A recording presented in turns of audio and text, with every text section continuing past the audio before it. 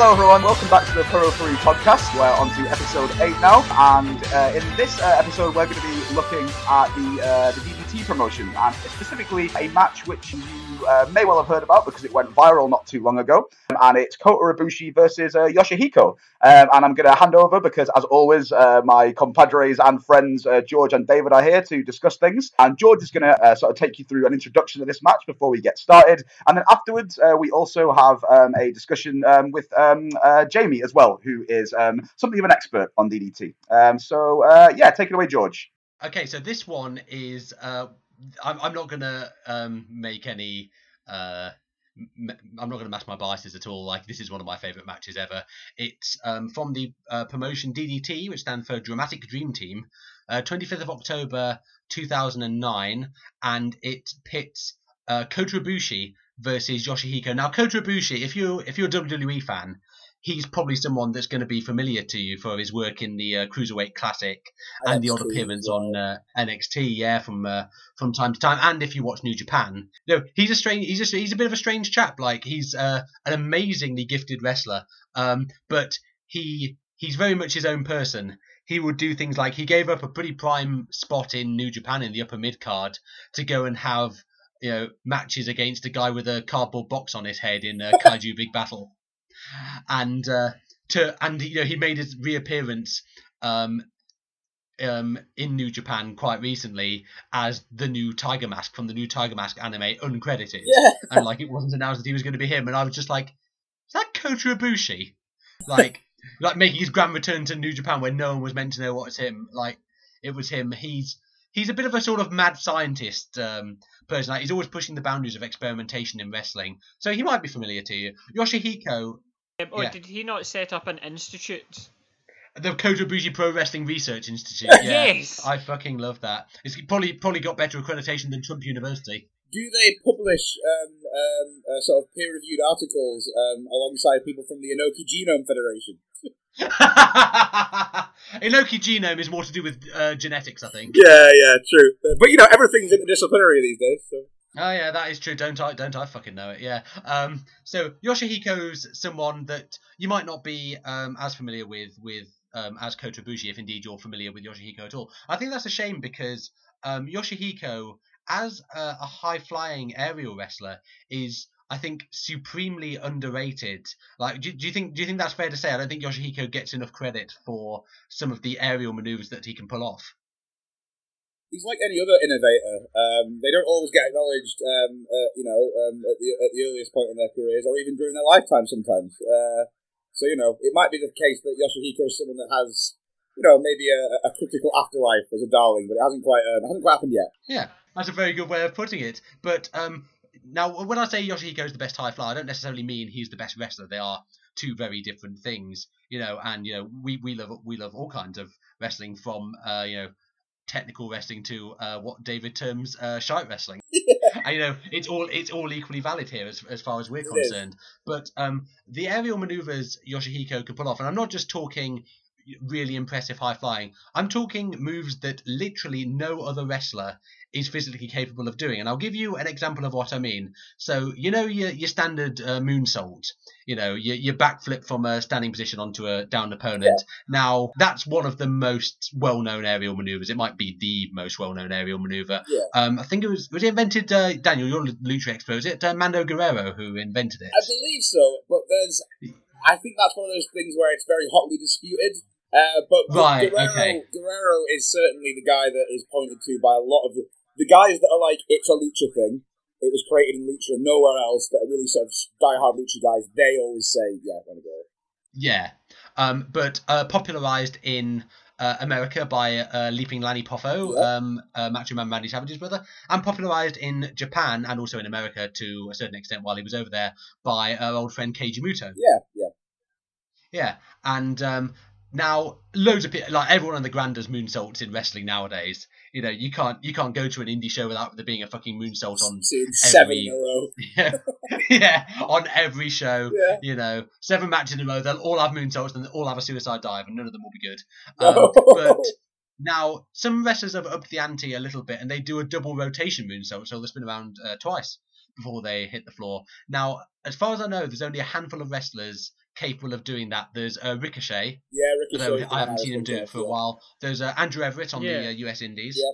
And I think he still does it. And actually, Daniel, you might not remember this because you were absolutely trashed, but we have seen Will Ospreay do one live in that Matt Sydal match. Oh, Jesus. Yes. You've completely forgotten, haven't you? I'll have to watch it again. Yeah, he did a double rotation moonsault. You know what the annoying thing is, though? Is I actually do remember most of that surprisingly well, other than... by the last two matches, I think I was really flagging, but it's a shame because it did sound like quite a spectacle. Actually, I haven't seen Ospreay do it since actually because he did look like he nearly fucking killed himself on it, which typical. just brings home. It's probably the only time he's ever going to do it, and I missed it because I was on the drink. Well, there's always Redfo on demand for like $5.99 a month true. or whatever. So, but yeah, that just proves how hard the double rotation moonsault is to pull off, and those are the only wrestlers I can think of who have even done it in matches, except for Yoshihiko. But not only can Yoshihiko do a double rotation moonsault, Yoshihiko is, I think, the only wrestler in the business who can do a triple rotation moonsault, a quadruple rotation moonsault. I think I've even seen a quintuple rotation moonsault, like spinning through, backflipping through the air, doing 5 rotations and then landing is fucking ridiculous. And that's the degree to which Yoshihiko is far above the rest, and the Will Ospreay, Ricochet, Andrew Everett, all incredible high flyers. Oh, but Yoshihiko's a freak of nature. It's just... Yeah, absolutely. So yeah, I mean, it's just the technique with which he does it as well. Nobody can recreate the Yoshihiko technique. He just has his own individual style. Yeah, and, as you said, it is a bit of a shame, to be honest, that he's not as well known as he was. I mean, you can maybe argue he is like one of the more well known people from DDT, but maybe that's just because DDT is not on like TV or anything like that. They it's absolutely just people posting videos that go viral because that's what another thing that DDT has. They have a lot of as we'll go into it in a moment, but they're kind of they have some comedic things in there as well. That sometimes people latch onto, but often you don't really hear much about the guys in the videos afterwards. It's just they have a 15 minutes of fame and then it's gone again. So it's a bit of a shame. Yeah, it's like if you saw that spot where Joey Ryan was no selling his dick being grabbed. Yeah, that was the one I was thinking. Have I got news for you? You've got Ian Hislop and Paul Murden discussing it, but that was DDT. Yeah. So I mean, David, like before we go into the sort of the play-by-play of this match, do you want to just tell us a little bit about what the sort of things that happen in DDT, and specifically one of their, in fact, probably their most well-known belt, even more well-known than their heavyweight title, the KOD or King of DDT belt, which is on the line in this match. Ibushi is the title holder at this point, but Yoshihiko is the holder of the DDT Iron Man Heavy Metalweight Championship. And so, David, would you like to tell us a little bit more about this most unique of wrestling titles? Yeah, so it's strange to say the least. Basically, this is a unification match. Both titles are on the line. Essentially, people who are around in the Attitude Era remember the 24/7 hardcore belt where you could pin anybody at any time. Yeah. Well, DDT have kind of taken this to the nth degree, and then the 0th degree, then the 5th degree, and then just onwards and onwards. Beyond any reason or comprehension. I mean, I felt that the only way that I can really describe this to you is to run through a list of some of the champions. Not all of them, because there's literally been over 1,000 of them. Yeah, so, for example, in 2003, on the 31st of January, a ladder won the title because it fell on Yoshihiro Sakai. They had a ladder match, which was a man wrestling a ladder. Yeah. Yes, he defended the title. Yes. They also did a ladder versus a table. Yes, it lasted 10 minutes. Yeah, and the crowd got into it. And then we have, for example, let's see. So the ladder's won it a couple of times. Oh, yeah, it's a multi-time champion. I mean, it's quite a popular one, yeah. A taxi driver, he won it on the 20th of November 2004. Yeah. And then Dan Dino, who will come on to at one point. Yes, he's involved in this match. Yes. Yeah. Let's see. A chef won it on. A chef. I love this one. 30th of July 2005. Not just any chef, by the way. The chief chef. The chief chef of the Yakiyama Springs Inn that pins Mouse in a party room. And then he immediately loses the belt when Haruka Matsuo defeats the chef with a sleeper on a stairway at the Yakiyama Springs Inn. And then somebody else went into Matsuo's guest room and pinned him as he tried to sleep. And then somebody, the next day, he loses the belt because someone pins him against a bus. And then two down the line, we have Koiri Yonemiyama, who is the 199th champion, who immediately vacated the belt because the number 199 is, and I quote, not a good number to call, and participates in a battle royale to determine the 200th champion, which he is eliminated from, and Tanny Mouse won it. There is, I believe, a female wrestler. Kyoko Inoue won it! Yes, she did. On the same day, I didn't know that. Right, on the same day, and Kyoko Inoue won it twice on Christmas Day 2005, at the same time as Kitty Chan, the Hello Kitty stuffed doll, who then lost the belt to another stuffed doll. Can you imagine a kid is like, Mummy, can we open the presents? Not now, I'm putting over a stuffed toy. Later on, Yuki Miyazaki won the belt in the same day because they had a battle royale, which included all the stuffed dolls. So basically all the champions from the rest of the day participated in a battle royale. Mecha Mummy, who I guarantee you, I solemnly vow we will watch Minoru Suzuki versus Mecha Mummy at one point, because it is incredible. Yeah, that is really good. Dick Togo, of course. Dick Togo actually won it off of Mecha Mummy, which is incredible. Let's see, there is a television cameraman, he won it. Lingerie Muto won it. I don't even want to know what that is. No, nor do I, but I bet they wouldn't be able to sell mat work. Yeah. Yeah, so, and then the President Ramu, who is a member of the 666 group, won the 293rd reign. He immediately... She's a small child, isn't she? Possibly, yes. She is she's like 6 years old, but she's got like corpse paint on. He immediately vacated the belt, and then defeated Shinobu. No, Shinobu defeated him. Then Yukio Miyamoto defeated Shinobu, and then they traded the title 304 times so that he could become the 666th champion. Okay. Oh my Funnily God. enough, a news and between that, a female newscaster of a cable station won it at some point, and then they just continued to trade it for another 62 times. Then. This goes on for a while, but there's a sequence which is possibly my favourite sequence of a title ever. It's down here. We've got 3 elementary school girls as I'm going down. Kota Ibushi, obviously. And it's a pro wrestling wave poster. So, I mean, somebody was walking past and a poster fell off of the wall because it wasn't sticking to the wall anymore. Fell on him and a referee counted it and the poster won the belt. I thought you meant poster as in like a forum poster. Imagine if a wrestling forum poster won the belt, like wins the belt like for the core stars, not the Tokyo Dome. Yeah. A big Japan wrestling truck just knocked someone down and pinned them to win. And then a desk at Shinkiba Ring. And then we have the greatest title lineage of all time. So we have Yoshihiko, who we're talking about now, who lost it to a desk, who lost it to a dish, who lost it to rice, who lost it to Mitsuboshi curry, who lost it to Menchikatsu, which is a pork cutlet, and then for some reason somebody called Yusuke Inokuma pinned the pork cutlet to win this.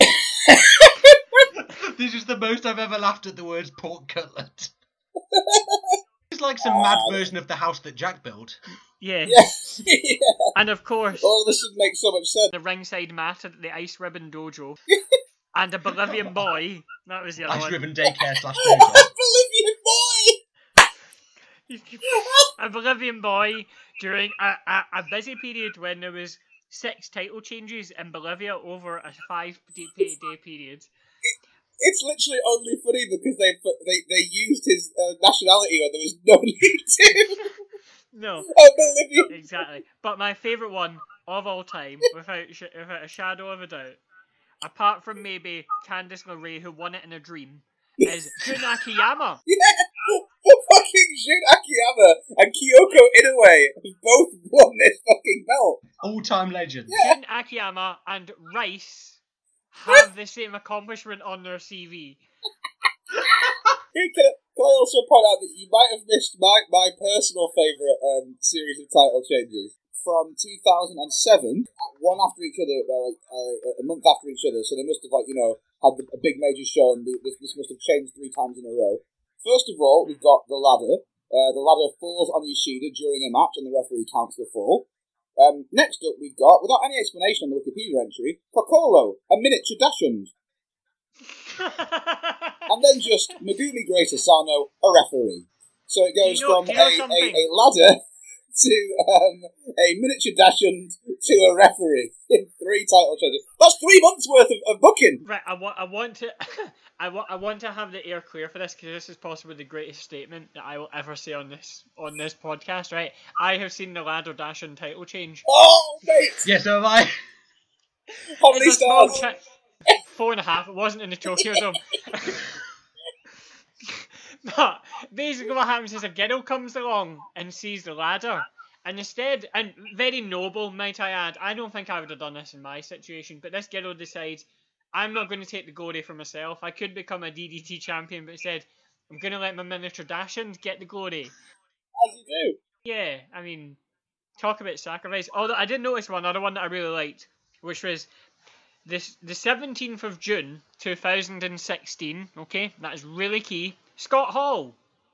Okay, Scott Hall was a champion in 2016, and then he lost it to Colt Cabana on the same night because Cabana won the title via submission when Hall read "I give up" off a sheet of paper that Cabana tricked him into reading. Oh my god. Oh, poor Scott Hall. Oh, Bunny the Cat won it a couple of days afterwards, and there was a title change due to forfeit when Namath traded a cat treat to Bunny for the title. That's unfair. That's just outright manipulation. 2 days later, John Morrison lost it to Ricochet, who then lost it to Brian Metz, who tricked Ricochet into signing a document that forced him to give up the title. Oh my god, I love it. I love this so much. I like it how in the Wikipedia entries, when it mentions the Pro Wrestling Wave poster, in the explanations column, as if this is necessary, considering we've already had a ladder, a Dachshund, and various other things with it, it just says, an advertisement poster, not a human. Just in case you weren't sure. Whereas apparently the Dachshund does not need that same explanation. Yeah, just in case I thought they'd put people through a mangler and daubed tonight at Korakuen Hall on their cock. Fucking hell, I just seen Vince McMahon's Hollywood Walk of Fame star won it in August 2016 when Ryan tapped the star on the sidewalk. He's basically turned into Tig. Yeah. Basically, it's Tig now. I think probably the best one is the commemorative 1000th champion.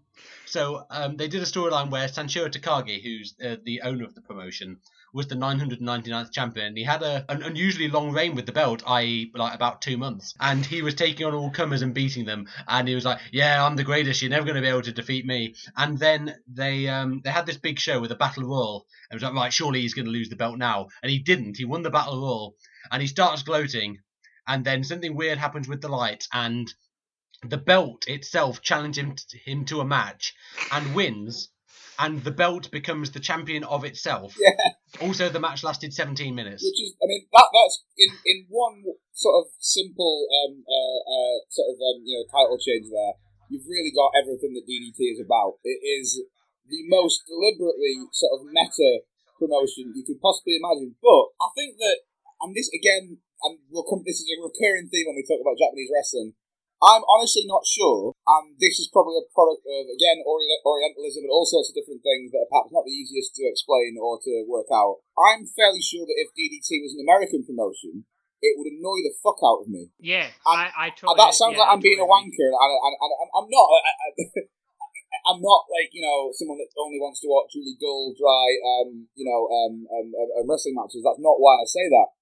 I just think that because I can't understand a lot of the promos, there is that extra element of feeling like there's an extra sense of surreality about it that I wouldn't have if it was an American promotion or an English promotion, and I'd probably just find quite grating.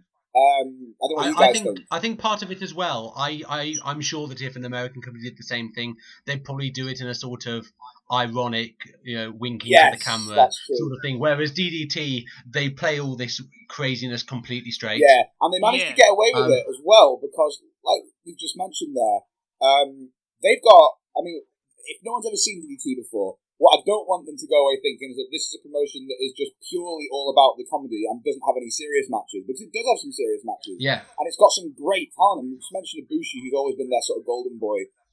But a guy like Harashima is, compared to New Japan guys or other guys in Japan, is really, really not as well known by a wider sort of American and European audience, unless you're really into Puro.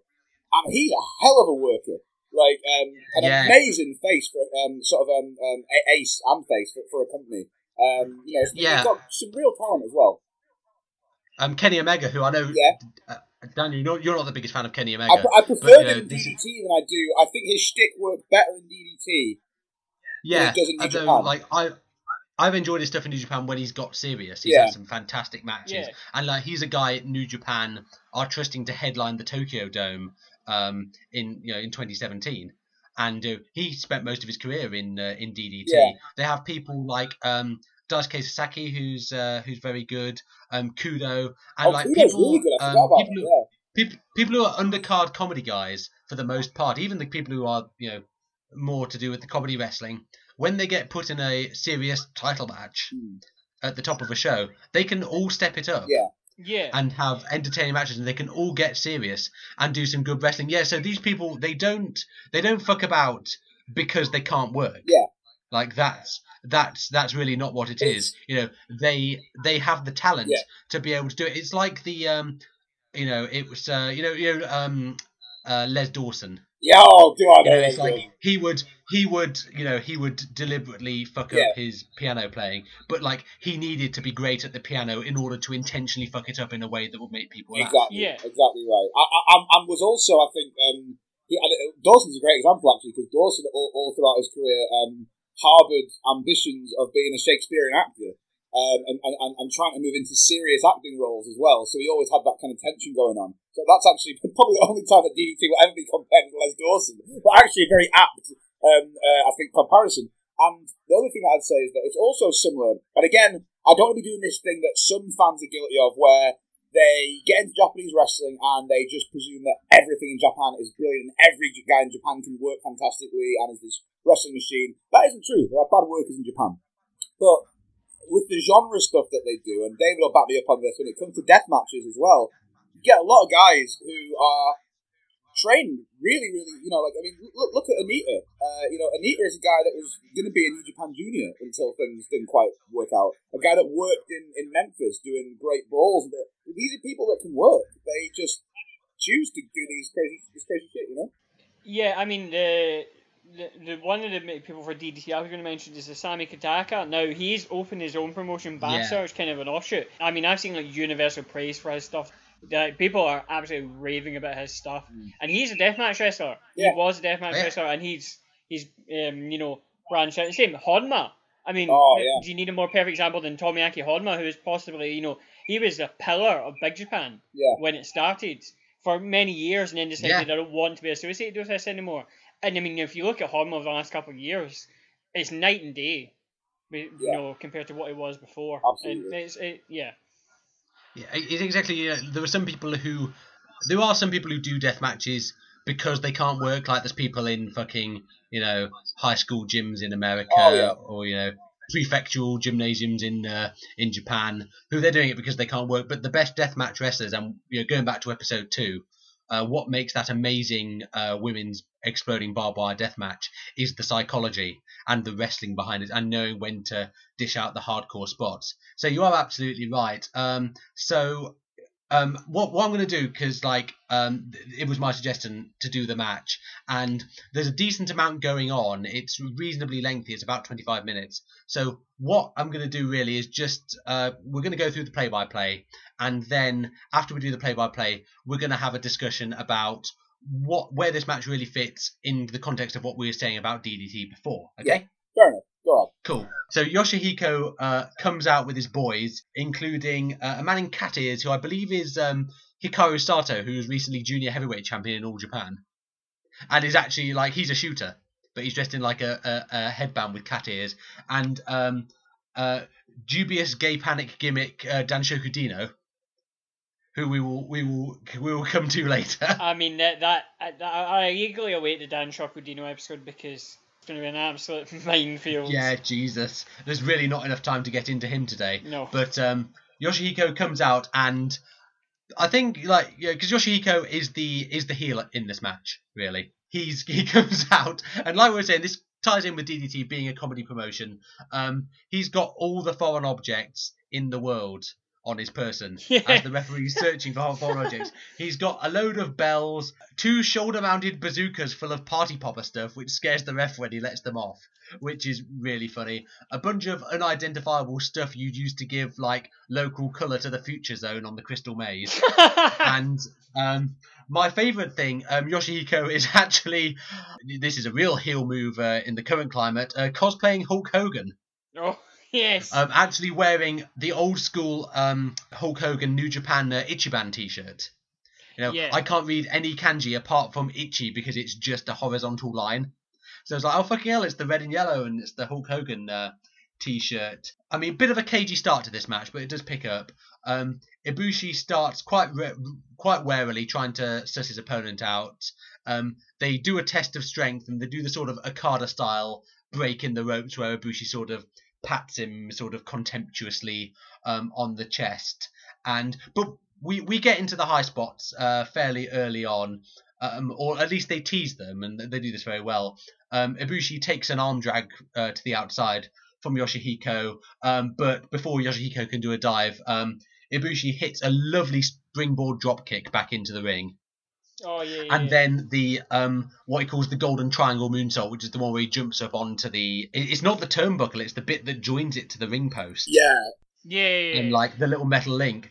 So he jumps up onto that, and then he does the moonsault. It always looks absolutely picture perfect.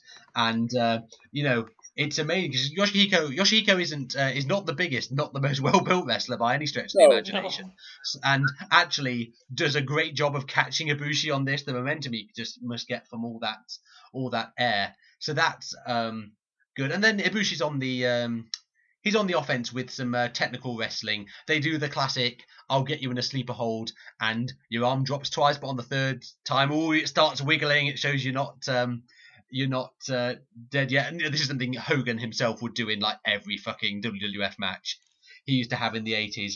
And then there's some lots of 70s style mat work from Ibushi, actually really brought to mind some of those destroyer matches, things like toe holds and Indian deathlocks and stuff like that.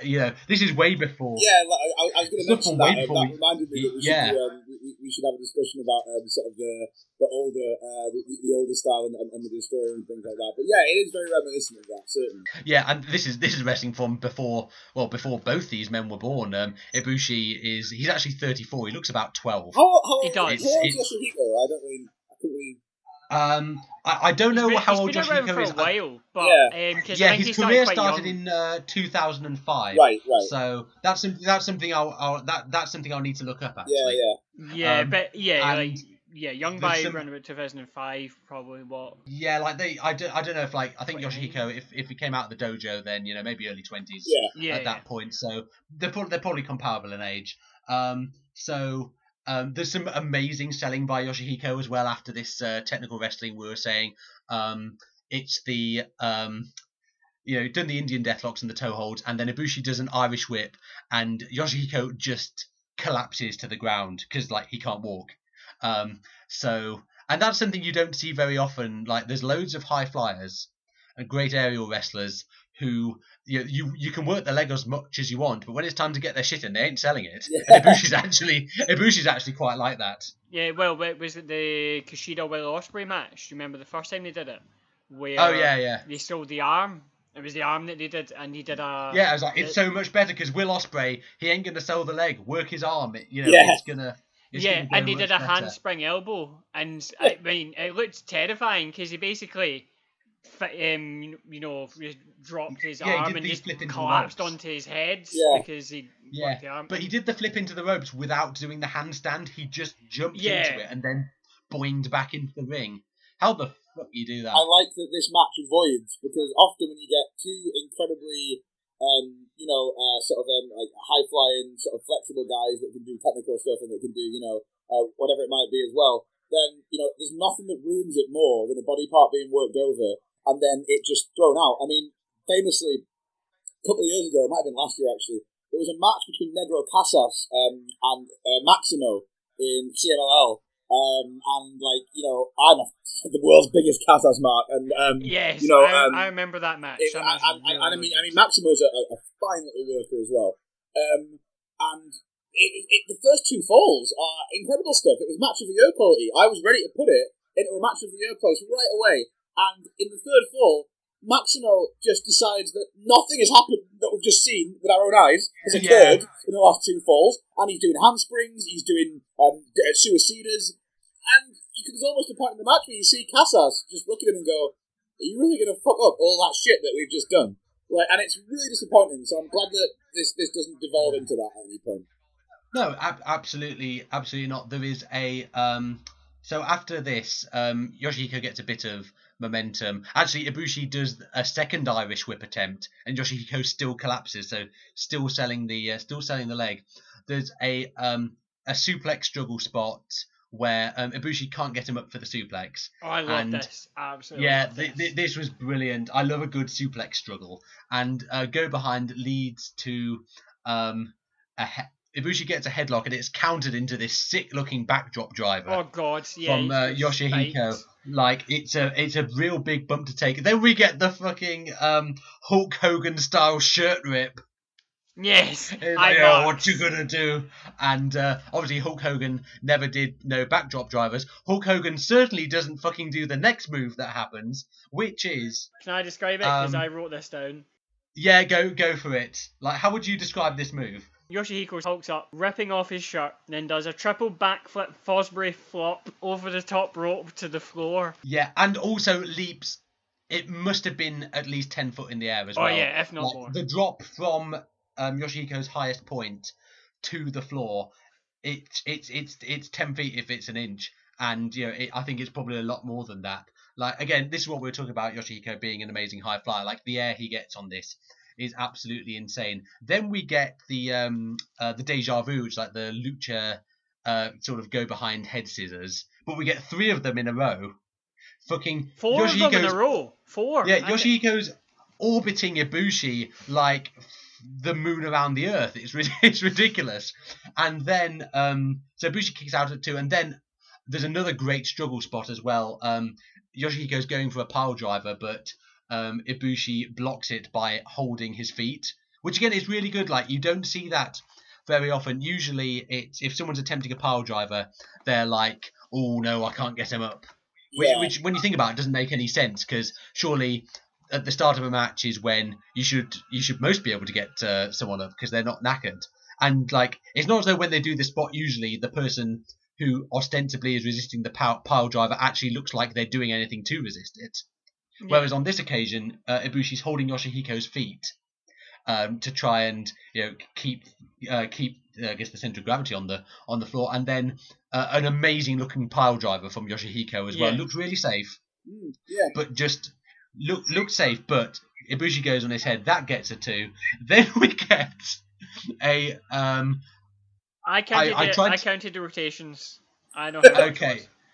Okay, I've got it. Let's see if we've got it. I've got it as 1,440 degree tornado DDT. Wow. I had 1,800 degree tornado DDT. Jesus, that's twice a Tony Hawk. It is. Yeah, and from the top rope on top of any of that as well. You should just mention it's from the top rope as well. It's like a weather vane in a tornado. It's ridiculous. It reminds me of, you remember, speaking of Tony Hawk, remember like Tony Hawk's Pro Skater 3? Remember if you go especially high in a half pipe and you get stuck in the roof? Oh yeah. Yes. You could just constantly turn around for like combo points. It reminds me of that. Yeah. It's ridiculous. That's basically what this is, but in real life. Yeah. Ibushi hits the like I say, this devastating move. Not necessarily a lot of long-term selling from Ibushi, but you don't expect that from him. No. And this isn't really that kind of match. Ibushi hits a cartwheel. Take note, all American commentators, bar Mauro Ranallo, who can pronounce this correctly. It is pronounced Pele kick and not Pele. Yeah. This is probably the thing that annoys me most in wrestling, arguably more than their lack of unionization. Is this not the thing, though? Because, like, as far as I'm aware, right, when Pele played football in America, they said Pele, right? And is that not where it comes from? At first I thought of Pele was a different thing. I didn't associate it with Pele. Pele. So did I. I thought like a payload, something like that. Because that's what I thought. And then I thought, but I think they mean Pele. And, like, I'm sure, like, I've watched that, like, New York Cosmos documentary and stuff, and I'm sure they say Pele in that, so... It's not as though, like, amazing footballer as he was, Pele was particularly known for overhead No, that's kicks. the other thing! That's what I was going to ask. You didn't call it a fucking Marcelo Balboa kick, do you? You should have called it a Higuita. Yeah! You should have called it. Yes. A Yaboa. Like, you know? Yeah, oh my... I prefer. I don't call it either the Pele or the Pele. I call it the Edson Adedantes Don Nascimento. You fucking hipster. And yes, I do have Wikipedia up. I just call it the Trevor Sinclair. It's a cartwheel Pele kick. Pele. Where Yoshihiko's on the top rope and Ibushi does the cartwheel Pele kick. Really good stuff. And Yoshihiko... This is one of the, I think, underrated mad spot in this match. Yoshihiko hits a crossbody, which Ibushi counters into the sort of moonsault slam Scott Steiner used to do before he did all the roids. Ibushi nearly kills himself. Like, he nearly goes straight on his head. And then he locks... Yeah, go on, sorry. This is going to be a weird comparison, but reminded me of John Cena, right? Because John Cena has the spot where he'll catch him a crossbody, roll over... and then put them into the AA, which famously he did at WrestleMania 28, and everyone was stunned by it. However, I didn't pop for it because I'd literally watched a match from Superstars the day before where he did it with Ted DiBiase. Well, he's done it in Superstars. It's not that big a move. Come on, right? Having said that, like, I always pop when I see the spot, no matter how it's many a great times. move. Just the fucking determined look on his face. Yeah, it's amazing. Figure 4 from Ibushi. Then and Yoshihiko reverses the pressure, and much as I say Ibushi doesn't sell on offense very much, but he does sell when he's getting worked over. Like the his facial expressions in this are really good. In fact, much as Yoshihiko provides a lot of the more spectacular moments in this match, although Ibushi obviously contributes, Ibushi really pays attention to the details. Like he'll ring Yoshihiko's arm before the Irish whip. That's really good. But of course, Ibushi's throws are fantastic. There's a really rapid speed German suplex. Oh, Ibushi is the master of the quick German suplex. Like. It's ridiculous. It's part of, again, Yoshihiko, not the biggest guy, and so you if you get a little person in wrestling, or not a little person, but like someone who doesn't weigh much, you can chuck them around with reckless abandon. It's always great. To see. You can actually fold them up like an accordion if you use the wrestling big book of cliches. That is true. I actually, fuck you, I used this exact cliche on the on episode 6 where we talked about Inoki versus Vader. Thanks for showing my working, bastard. I've exposed the business. Oh, there's a fucking top rope reverse Rana. From Yoshihiko, which Ibushi counters by backflipping out onto his feet. I've never seen that before, not even on the US Indies where there's a reverse Rana in every match. And then Yoshihiko's mates decide they're seeing enough and try and rush the ring. Ibushi kicks all 3 of them off the apron. This was bonkers. So again, he's struggling to get Yoshihiko up for the German. So what he does, this is quite a deadlift. Bear in mind, still got Yoshihiko in the waistlock, runs, mind you, up the ropes, still carrying Yoshihiko from behind by the waist, and hits Chaos Theory from the top rope. So that's not a German suplex, that's the one Doug Williams used to do, where it's a backwards roll into the German suplex. And he's run up the top rope, carrying another man, and then hit this move. Fucking hell, again, there's so many things in this match. You know, one of the things I say about Will Ospreay is that whether you're a great fan of his or not, virtually every match I watch of his, he'll pull out something I've never seen. Yeah. This match has already provided about 3 or 4 spots that I've never seen before. I am that person who thinks that Will Ospreay is not the best worker in the world, but yes, I will agree. Even I sometimes sit there and go, "Woof, that's pretty. What even is that?" Like, you know? Yeah, exactly. And it's like you know when like. In German, where if they don't have a word for something, they'll just string loads of words together. to make, and that's how I feel watching Will Ospreay matches. Is like, right, okay, I don't understand this move. What combination of things has he done? There's a crucifix driver from Yoshihiko. Again, love that move. Something Austin Aries does, actually. And then a slap fight on the ground. Ibushi hits a standing Spanish fly for 2. Yeah, standing Spanish fly. That's getting a bit overused, I think. But back in 2009, it was a bit fresher, I think. I'll have to be honest, I do think that now it's probably my least favourite move in the world. I'm not a guy who really enjoys moves where it looks like the person taking them has to do more than the person giving them to, like, you know, like... You're going to love what's coming up next. I was just thinking that. Well, actually, first of all, before we get to that, Dan Chocodino comes in and, while the referee's distracted, hits a pile driver with Ibushi's head down his pants. That's his finisher. Because this is Dan Chocodino's whole thing. Like, it is really not PC at all, like, this gimmick. But he will just, like, rub his dick in people's faces or give them a tombstone with your fucking head down his pants when you're actually facing the naughty bitch. In Progress that does the same shit. Jack Sexsmith. Jack Sexsmith. This is such a digression. So my girlfriend Sarah and I went to Progress's Super Strong Style 16. Yeah. And doors were at 2. Show started at 4. We'd seen some friends for lunch, so we got there about 2:45. So I thought, okay, we can just walk straight in, and everyone was still queuing outside. So we thought, okay, why is this? And inquiries on Twitter confirmed to us that what had happened was that the van carrying the ring had broken down, and so they'd had to get a new van, lug all the bits of the ring off the old van onto the new one, and then get it to the venue. So the reason everyone was outside is because the ring hadn't arrived. So basically, what they'd done was to try and placate the crowd and keep them happy standing out in Camden High Street with all the hipsters. They'd sent sweets down the queue, but they got all melted and eaten by the time they got to Sarah and I. So I swear to God, Jack Sexsmith, who was working the door but he wasn't on the show, comes down the queue and goes, "Guys, what sweets do people like?" And then he went over the road to Tesco and fucking bought some. You don't get that on Monday Night Raw. No, you don't. Like, well, that's fair enough. I'd be a bit worried about eating them if I hadn't seen him going to the Tesco's to buy them, because he is a notorious sexer. He's a sex person, then. Don't rub your fanny on me. I really like the recreation of Fry Takayama here, where they both just go into the shops. Oh, the slap fight on the ground. They just both go for it. That's absolutely fantastic. Hitting each other fucking hard as well. After this genital pile driver. It must be called the crotch pile driver. Yeah. It must be called that. If it's not, then it's a fucking travesty. Carl Crotch. Again, you talk about moves exposing the business. Now, I think you can probably give a little bit more leeway on it because it's DDT and they do wacky shit like this. Yeah. Yoshihiko hits 8 consecutive Canadian destroyers on Kota Ibushi. If you don't know what Canadian destroyer is, it's a front flip pile driver. He does 8 of them in a row. Pins him and it gets 2. Yeah.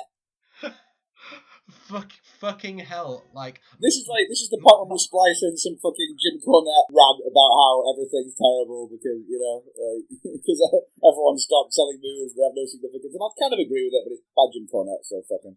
Yeah, like I say, at this stage we were just talking about the 8 consecutive Canadian destroyers. My notes for this, my play-by-play notes for this match look fucking mad.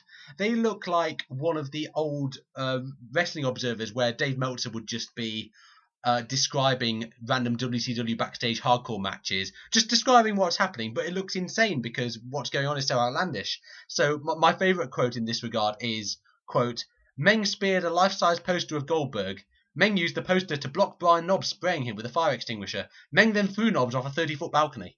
Like, just the escalation of it. I've got, pile driver for a distraction. Yoshihiko hits 8 consecutive Canadian destroyers. It's one of those things. They just put in these crazy moves. But, DDT exists in its own universe with regards to virtually everything, the stars of wrestling psychology, the way in which it's presented. You can give them a little bit of leeway, I think. And it's one of those things, whether you like it or hate it, and like we were saying, even doing it is really impressive. Yeah, no, absolutely. Like, whether you think it exposes the business or not, like 8 consecutive Canadian destroyers, is quite something. Pretty decisive finish to the match, I think. Ibushi counters the Deja Vu head scissors, and actually, again, like, this is a spot that Sarah particularly marks for. Like she loves. It's one of these things. Like I do it as well. I mark for the weirdest things in wrestling. She really marks for guys hitting wrestlers with other wrestlers. Yeah, no, I like a bit of that. It's amazing. So Ibushi picks up Yoshihiko, uses him to twat his mates off the apron, and this is a move I've never seen before as well. He does 3 consecutive powerbombs. Now Brock Lesnar used to before he decided that the German suplex was the only move he ever wanted to use ever again in his life. But actually does the powerbomb onto Yoshihiko's front rather than the back.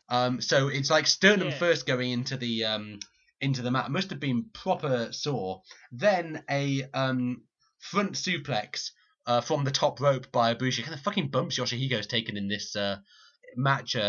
Absolutely ridiculous. It's like he's not even human at times. And then Ibushi, a top rope front suplex, pretty devastating move, and then Phoenix Splash to finish, and that gets the 3.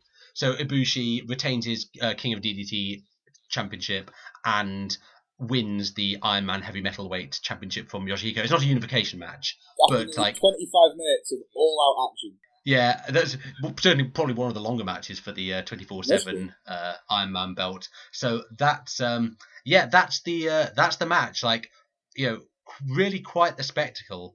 Fucking amazing. Oh shit! Fuck. Okay. So I don't have this written down in my notes, and I probably should have done because I've kind of forgotten to mention it. Yoshihiko's an inflatable sex doll. Yeah. Probably should have mentioned that before. Probably should have mentioned that at the start. Yeah. I had that in my notes as well, but why didn't you fucking say anything? I just assumed it was common knowledge. Anyway, no, yeah. Okay, Yoshihiko is an inflatable sex doll with a build weight of 400 grams. You know what wrestling weights are like. It's probably exaggerated. Like, you don't look any heavier than 300 grams to me. Yeah. Is that how Andre was only 6'4"? I want Meltzer's opinion on this. Yeah. Well, 6'4", 7'5". Okay, we've obviously had a bit of fun with that. Yes. But I just want to know, like, I just want to know from listeners who weren't aware of this match, when they hear of things like 8 consecutive front flip pile drivers, a 1440 or 1800 degree tornado DDT or whatever, they do all doing 3 backflips and leaping 10 foot in the air. Yeah, I wonder at what point people began to smell a rat. Yeah. None of it's a lie. No, it all does happen. It all happens. Yeah. But obviously, when he does the pile driver, it's basically Ibushi pile driving himself. Similarly, Yoshihiko's mates come in and chuck him over the top rope for the dive to the outside and things like that. But it's like the it's basically did a headstand for the pile driver. That's what he did. Yeah, exactly. I think really the reason that there is a serious point to be made amongst all the coaxing people into a snafu. Even my immediate family bought it, Austin. There is a serious point to be made, is that it's still a wrestling match. Yeah. It's still a great match wrestling match with good moves and, for the most part, good psychology and great athleticism. The fact that one of the participants is not alive and is in fact an inflatable sex doll in no way invalidates this as a great wrestling match, I in agree. my opinion. I agree. I agree. Yeah. So go on. Well, I get the feeling that there is a lot of people out there who don't regard this as a proper wrestling match because there's only one person in it. They just kind of palm this off. But to me, myself, I mean, as I mentioned before, me and Daniel were both into our avant-garde stuff. We like odd things. This to me is just avant-garde wrestling, and it's just taking the formula and seeing what they can do, and they all. You mentioned before, about the idea of Ric Flair, Shawn Michaels working a match with a broomstick. Yeah. Kota Ibushi genuinely did with an inanimate object work an amazing match. He's got Ric Flair could have a 4-star match with an inanimate object. Kota Ibushi's I think this is we don't do star ratings on this podcast, but it's at least 4 stars. Yeah. This is one of the most memorable wrestling matches you will ever see, and I will add that. even though Yoshihiko is an inanimate object, he still sells the mat wrestling better than Keiji Muto did in episodes 5 and 7. But actually, I think I just want to revisit one spot because the way in which this works as a great wrestling match with great psychology, just to illustrate it, going back to the spot where Ibushi whips Yoshihiko towards the ropes and Yoshihiko collapses. Now that you know Yoshihiko's a blow-up doll, if you didn't before, if you've never seen any clips of this, you know it's because obviously Yoshihiko isn't going to get whipped towards the ropes and, bounce back and run back towards Ibushi because he isn't alive. He's an inflatable sex doll. I think we've made that clear. But that spot fits in perfectly with the psychology. Yoshihiko falls over because his legs have been worked.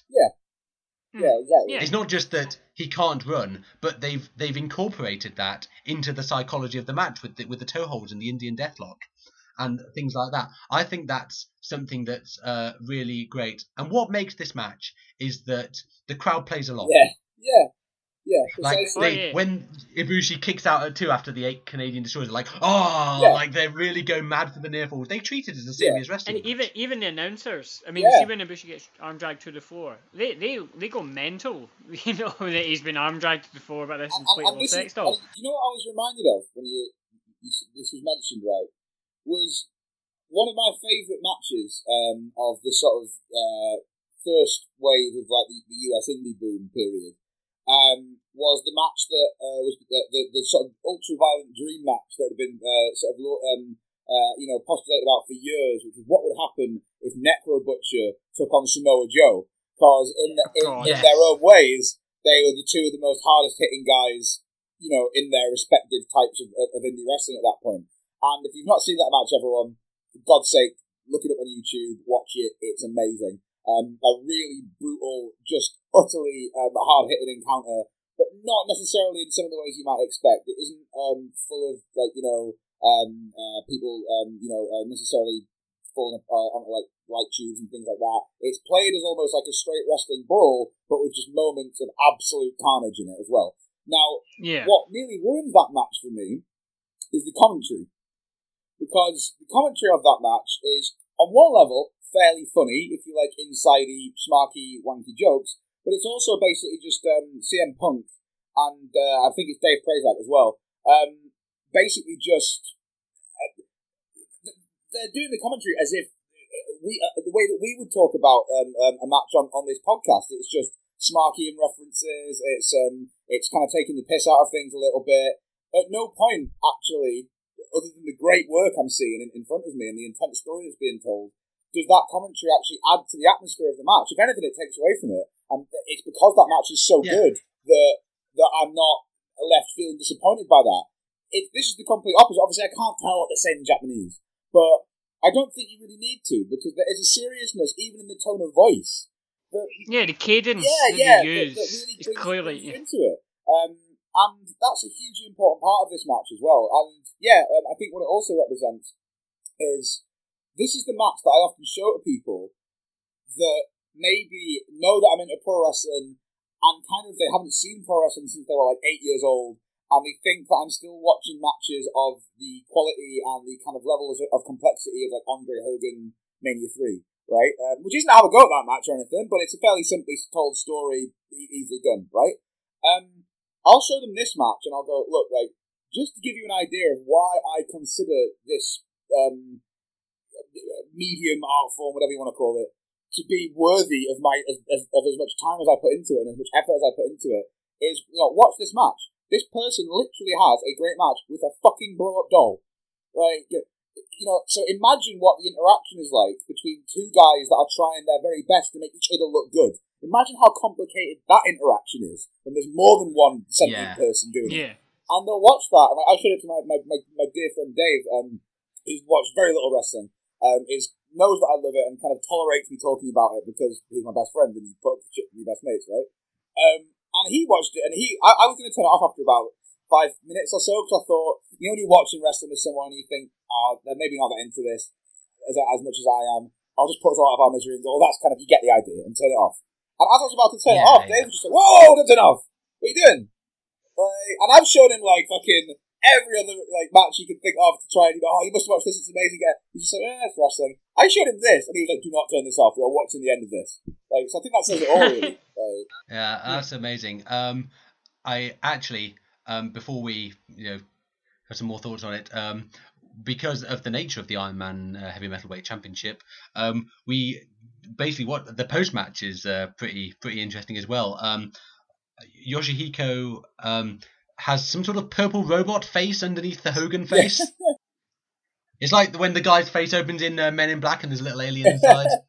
Yoshihiko's mates, furious at him for losing the match, turn on him. The Kate guy, Hikaru Sato, gives him a knee bar.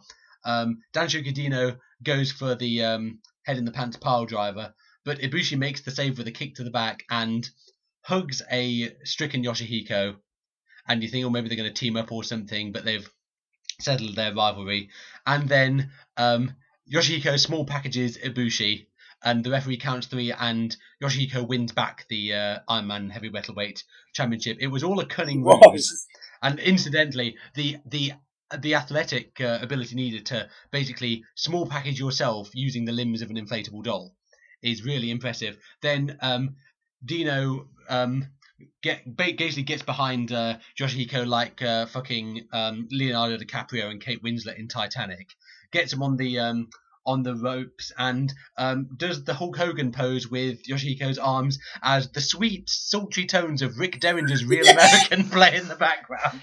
I would like to mention right now, yes, he is a racist scab cunt, right? I popped for the Hulk Up. Oh, yeah. I popped for the Hulk Up. I lost. Yes. Mate, look. We can't judge our favourite wrestlers purely by their private activities or the sleazy shit they've done. I would not be able to watch any wrestlers I love, probably. The Territories is my bag. I would literally have no one left. But one of my favourite promotions of all time is run by a guy who literally thinks the Ku Klux Klan's quite a good idea. Yeah, I think it's just really funny, like a blow up doll dressed as Hulk Hogan and DDT thinking, oh, fuck copyright. There's also actually an alternate. I've seen Yoshihiko as well come out dressed as the Undertaker. Yeah. I was going to go for his history because it's quite good. Yeah, go for it then. So the original Yoshihiko, I don't think he had anything on. I think it was just his plain sex doll, yeah. Au natural, yeah. And he was killed by an Antonio Hondo knee drop, which caused his head to burst open. He was replaced with a second one. It was also a sex doll, only it was modified to resemble the Great Muta, and probably sold better as well. The second one, the second Yoshihiko, he was killed by Kenny Omega of all people after a giant swing sent him flying out of the ring, and he split his head open and get caught in stuffing revealed out of his head. Then it was a 6 in the Muta scale. But he done colour or cotton. He's been cotton everywhere. Done. Blade job. And then after that, the third one was the American Badass Undertaker, and he used American Badass as his theme tune. And then I've also seen him come out with the Ministry of Darkness theme.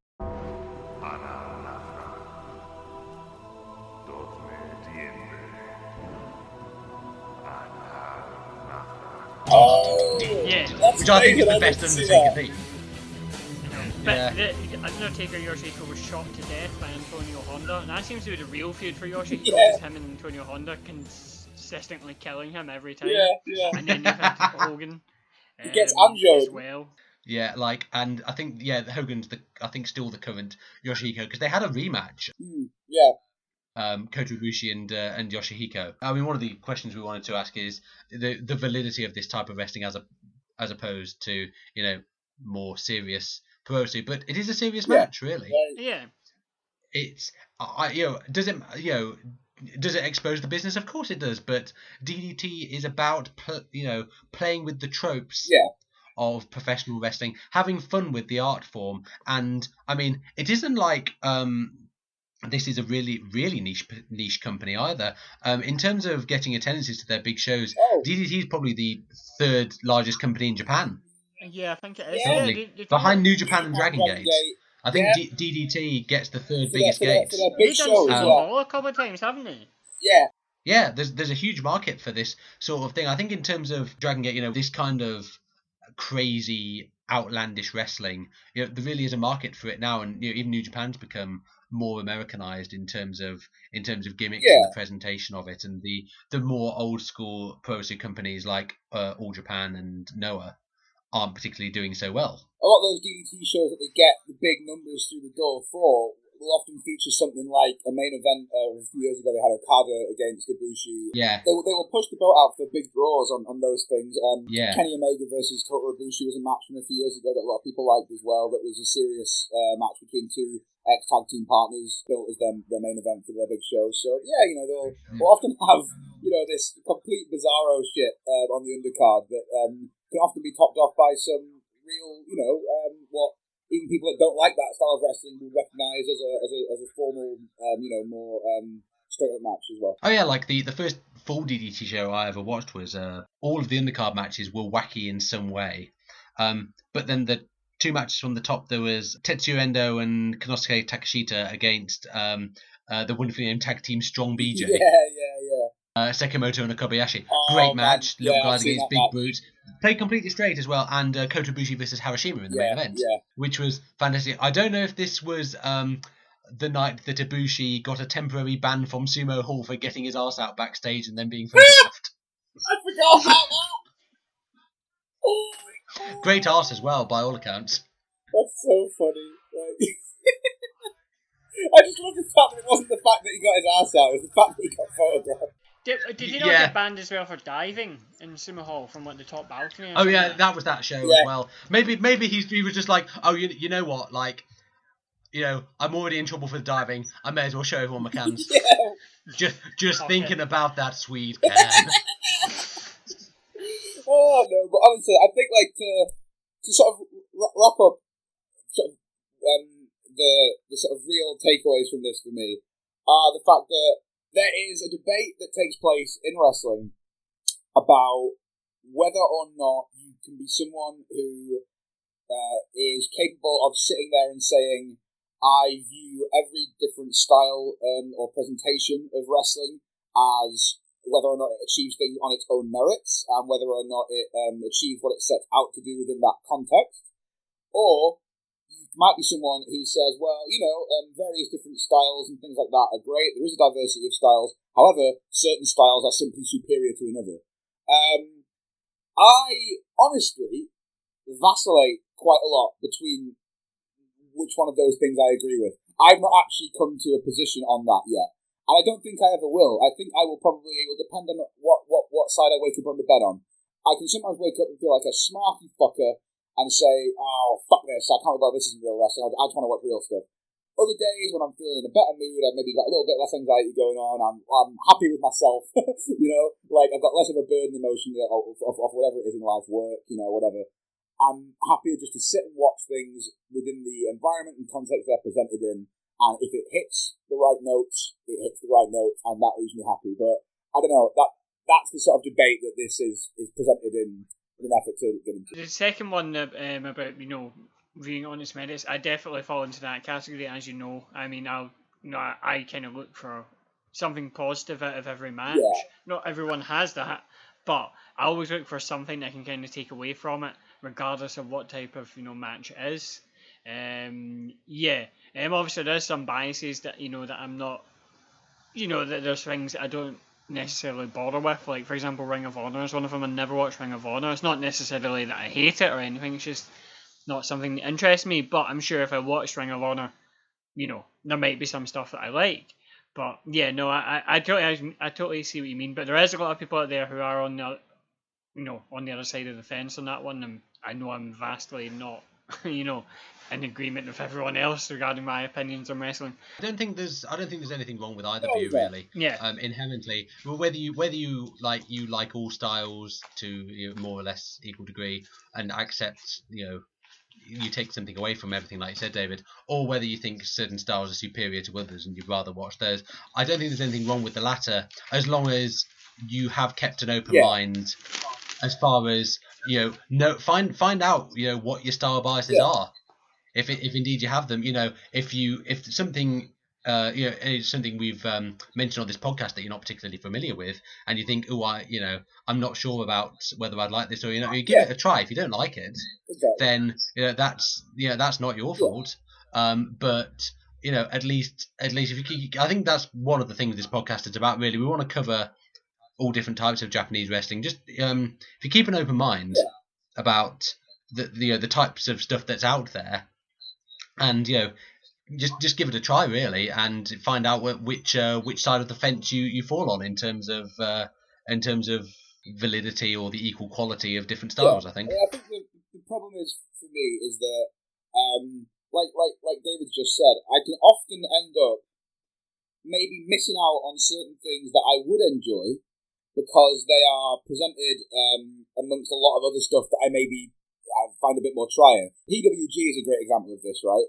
I know there's great matches that happen in PWG all throughout the year, but they are surrounded, for my taste personally, by a lot of stuff that just doesn't do it for me as much. So I really have to cherry pick, and I rarely watch full shows of it. I'll just find out from someone I trust that they thought this match was decent and it was worthy of my time, and I wouldn't necessarily investigate the rest of the show. And that's okay as well. You can cherry pick, but we're kind of, I guess, doing that for you in this episode, is that we're taking 3 different things and trying to just sort of present them to you and say, if it sounds like this up your street, go and check it out,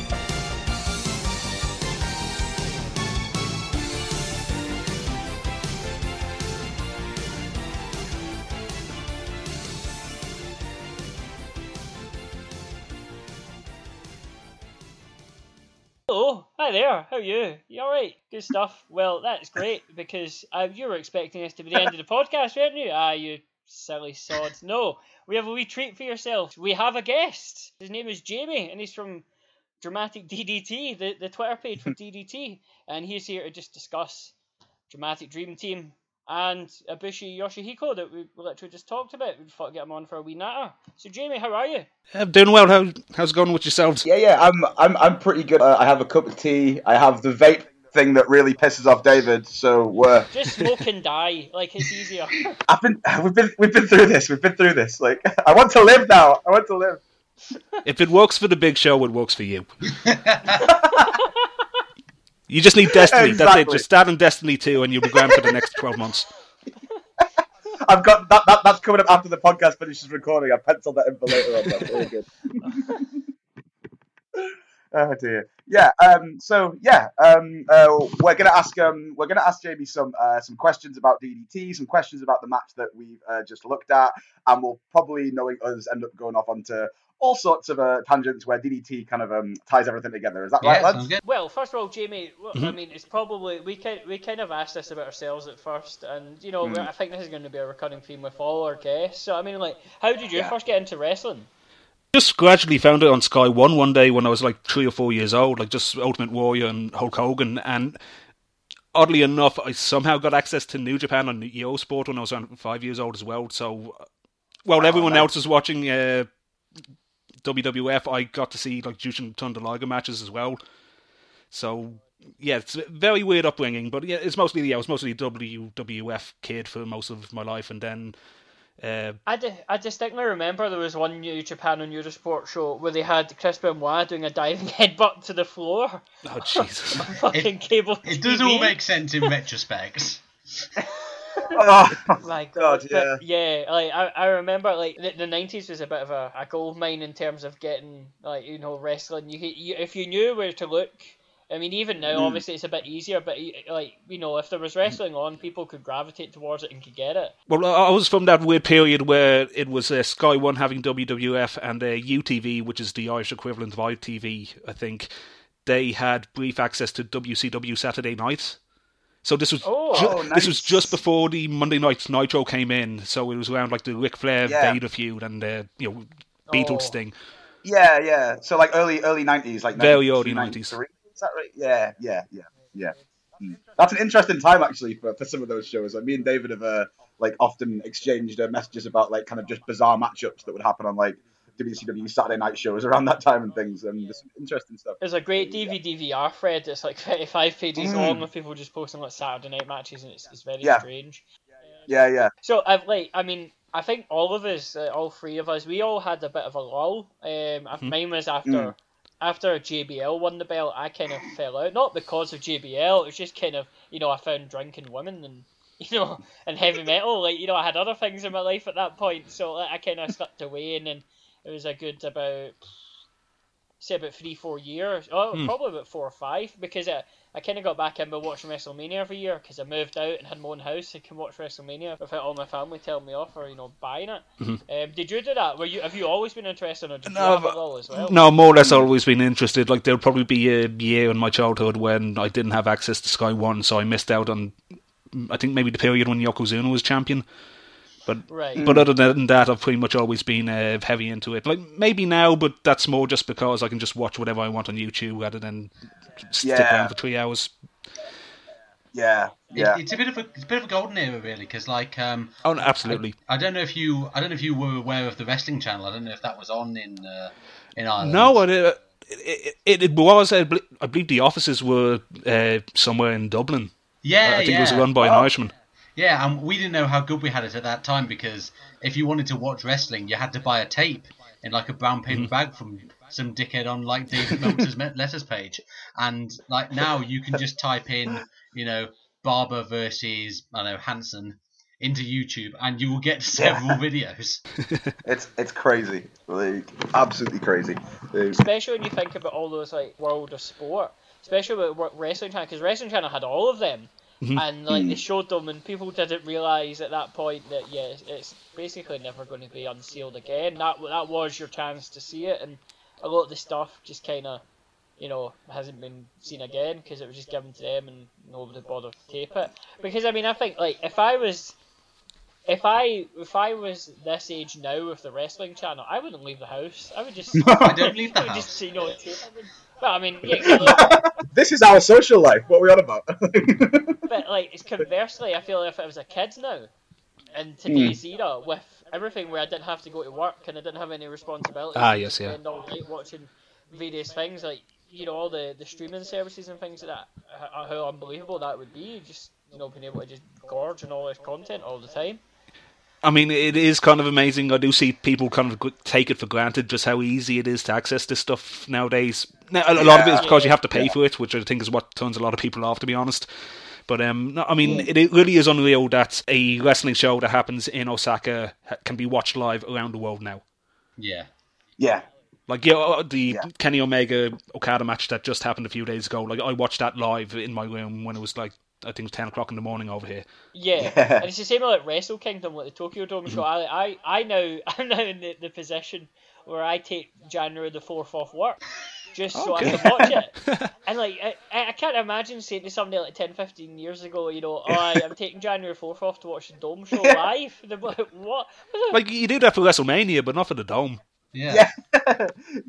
Because like when I was tape trading like years ago, and I was like a young teenager, and like if any big show like that happened, like the Dome show, whatever, I would basically be like, okay, well, it's happened on the 4th. I'll probably not be able to watch it for like 2 months. So I'll just park it there, and I'll just not check any results. And it was easily done. Yeah, exactly. It's like me. I feel like I'm with that with boxing, because I watch a lot of boxing, but I watch it like that. I don't watch it live, apart from like the really big ones. But I'll record it and keep it on my PVR, and then go back to it like 6 months later, having seen no results, and be able to watch it spoiler free, just because I don't have that many people who are into boxing. Like, people don't post it on like Facebook or anything like that, so I kind of get away with it. I can't imagine being like that for wrestling though now. in this day and age. I'm looking forward to that long heavyweight title reign of Tyson Fury. No, don't. The booking's terrible. But yeah, I think to sort of lead on from that question, I'm kind of cribbing one of the questions that you had, George, because it's the same as one of the ones that I had. So I'm gonna put it in here now. But we've spoken about sort of how long you've been a wrestling fan for and things like that. But if you grew up as kind of like a WWF fan, you mentioned that you had some New Japan stuff on Eurosport, things like that. So what was the first Puro match that you remember seeing for the first time? Well, from the Eurosport era, it would be Jushin Liger against, I think it was a wrestler called Black Cat. Oh yeah, yeah. He's more. I think he's more known now because they always have during the Fantastica Mania show.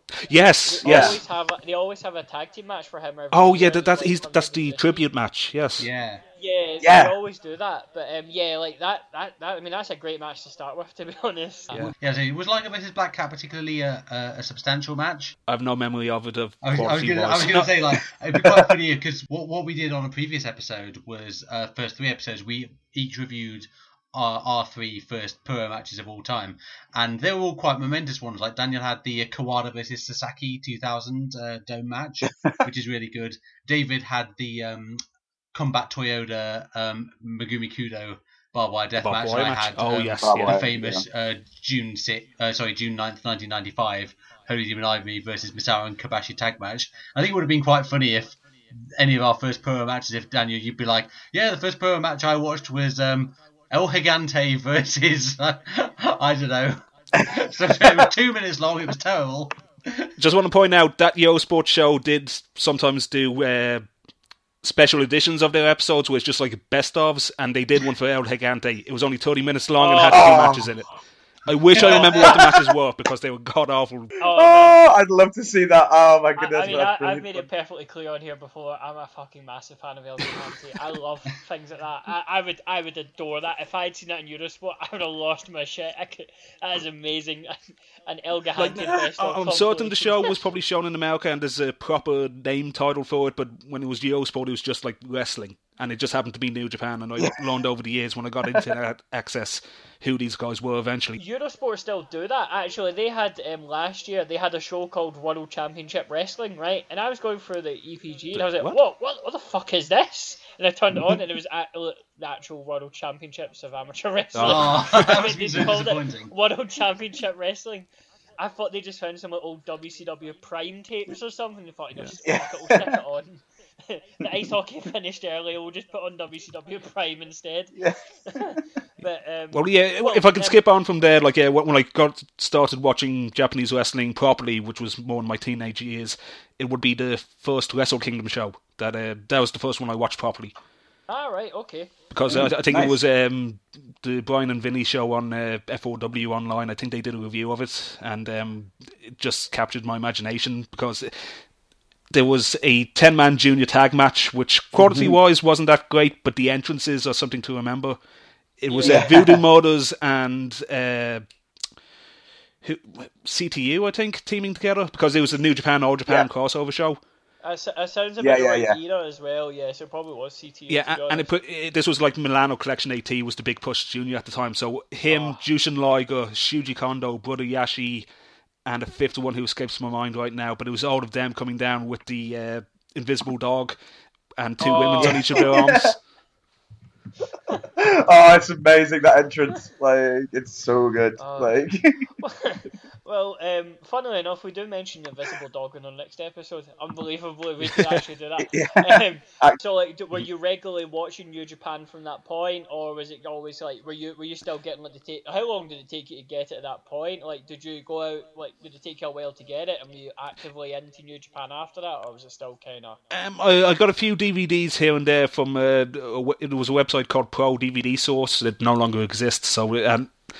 But it was the case where I put an order in, had nothing for 2 months, and then out of the blue the DVDs arrived, so I just had faith in them from that point on. But it's a great day when they turn up, isn't it? Yes, absolutely.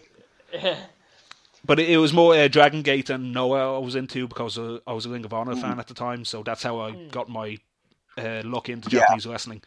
And New Japan, I just figured to get a few New Japan tapes as well on the way because I figured more companies to watch. When did you turn on to DDT? Yeah, well, this is interesting actually because I was comparatively late onto DDT. I basically had a mini kind of break, not from all of wrestling, but just it had slipped down, keeping up with like all the kind of independents and things like that. I'd really kind of slipped down my radar really a little bit, and I was basically just going off like reports that I read in the Observer and on the internet about stuff, and I had other things going on in my life. And as I used to do at that point, kind of at the end of the year, I think, right, I really need to catch up with all this shit. And I looked through all the kind of match of the year lists. And this was the first time really that I'd noticed a DDT match pop up on there. And it was the Kenny Omega Kota Ibushi match from the Peter Pan show. Is that the one in Budokan? I think so. Is that right? Yes, that sounds right. Yeah. And it was getting a lot of hype and stuff. And yeah, I'd never really properly heard of Omega much. And I knew that they used to be kind of tag partners and stuff like that. I knew a bit about the background, but I'd never really probably seen him work or anything. And I think I'd maybe seen Ibushi a few times or something. So it was kind of my first introduction, but it was way late, really, in comparison to maybe some other people. So yeah. Yeah, Jamie, when did you first get into DDT? Well, I discovered them through Chikara from their Tag World Grand Prix in 2006, I think it was. They had 4 wrestlers brought over, and they kind of had the best matches of the tournament. And when I looked them up on the internet, I started hearing all the crazy stuff associated with the company. So the latter winning the championship, getting a retirement ceremony afterwards, Danshoku Dino, and then there's Poison Suada Judy, who kind of possessed wrestlers. Yes. And from that point on, I followed them a little bit, heard what I could from message forums. I think Yoshihiko actually was the point when I started following the company full time, because when I saw that match, I just had to see more. Yeah. So it's good you have me on here, because I think this is the origin point of when I got onto DDT. That's good. Oh, that's good. Well, I have a very, very weird way of how I got into DDT. It wasn't even DDT. It was, and this is very niche, Union Pro. You know Union Pro, the offshoot of DDT. Mm-hmm. They had the bread eating death match. Oh yes. Ken Oka versus Tsuyoshi Kikuchi, which I've got to put my hands up and say, right, there's some great bread psychology in there, right, and some great use of milk, right, and it's not even a joke. It's a fantastic match, and yes, it's a very silly match. It's based around bread, and I think the whole idea was that I think it was at Ken Oka. Yes. Or Kikuchi, one of them injured the other, and they get put into a hospital. And they could only eat bread for months, and they just spent months stewing there eating bread. And when he came out, he said, "I want to show you exactly what I went through in the hospital bed." This really heated Memphis-style angle over bread. And I was like, I was like, this is just incredible. And I watched it, and I was just enthralled at that point. And I was like, where the fuck is this coming from? Like, I need to know more about this and find out more, because you can't just go from 45-minute barn burner main events to bread eating death matches. There's got to be stuff in between that that kind of links up, because as I mentioned previously in the podcast, comedy matches, stupid freak show matches, that's my bag. I would take that. Give me stupid comedy matches over like 20-minute Raw main events anytime. I will take it all the time. So yeah, but it's interesting that you mentioned that though, because the very fact that you mentioned that it reminded you almost of like an old school Memphis angle, but with like the words broken leg or like bottle replaced with like bread, it actually makes sense to me, because like I don't know if you're aware of this, Jamie, but David's a big comedy fan. I'm a huge fan of like 80s Memphis stuff. And actually, like in a funny way, the description you've just given there, David, does work, because there are things in DDT that are essentially comedy, but that is played with this like level of conviction and kind of import sometimes, where they do it with this like totally straight face, and it actually does remind me a little bit of some of the crazier, kookier Memphis angles from back in the day. So that's interesting to see where our taste would dovetail there. I feel that the idea, like if they had replaced bread, like if he'd been in a hospital bed and he had like been watching TV or something and been watching him use this move, and then said when he came back, "I'm going to use this move to hit you," people are like, "Wow, this is an incredible angle. It's so heated and all that." But it's bread instead, and it still works at a really heated level. I mean, it genuinely reminded that angle actually genuinely reminded me of the great Tommy Rich against Jerry Lawler with Austin Idol. The head match, which is genuinely has like actual like things that remind me of it in there weirdly, but yeah. That's a very you thing to say. Well, no, yeah. If you're playing Baker Bingo at home, dong. Well, I mean, because that's how bingo works. It goes dong. Since you brought that up, and we're kind of starting to figure things out now, because a lot of DDT in the early years were influenced by the groups like FMW and IWA Japan, and they had their influences in Memphis. So we kind of wonder if the family tree can go all the way back there now. Well, totally, because I mean, Anita worked in Memphis, in some great, big angles like that back in the day. So yeah, that makes total sense. Well, one thing, I was listening to Chris Charlton, like the Review Away recently did a DDT show of the apartment show where they go into the apartment like in Die Hard Trilogy, just going up every level, like the raid or something like that. And they did it, and at the end they had a chat with Chris Charlton, which I'm going to crib from liberally. I'm not going to deny it because, he had some great points. But he mentioned that at first, with DDT, I think Sanshiro Takagi, who started it, had deigned to have it like a shoot promotion. So he was going to have it like sort of a UWFI style thing, but it was also at the time of, like, just before Pride came out. And, Pride kind of washed all that shoot style of stuff away, because at that point, had like rings and UWFI and that they were all going downhill at this point. UWFI were already gone at this point, actually, around about 97, I think it was. Yeah. So yeah, I think they did kind of struggle at first with what their identity was going to be, and certainly I can definitely see them borrowing a lot from Anita and FMW and that, and they're obviously borrowing a lot from Memphis. So I could definitely see the dots being connected on that one. Yeah, I mean, my first experience of DDT was, it's not actually one of the real famous matches. It's not like Mecha Mummy isn't involved. It's not the Ibushi Yoshihiko one. I think the ones everyone's seen.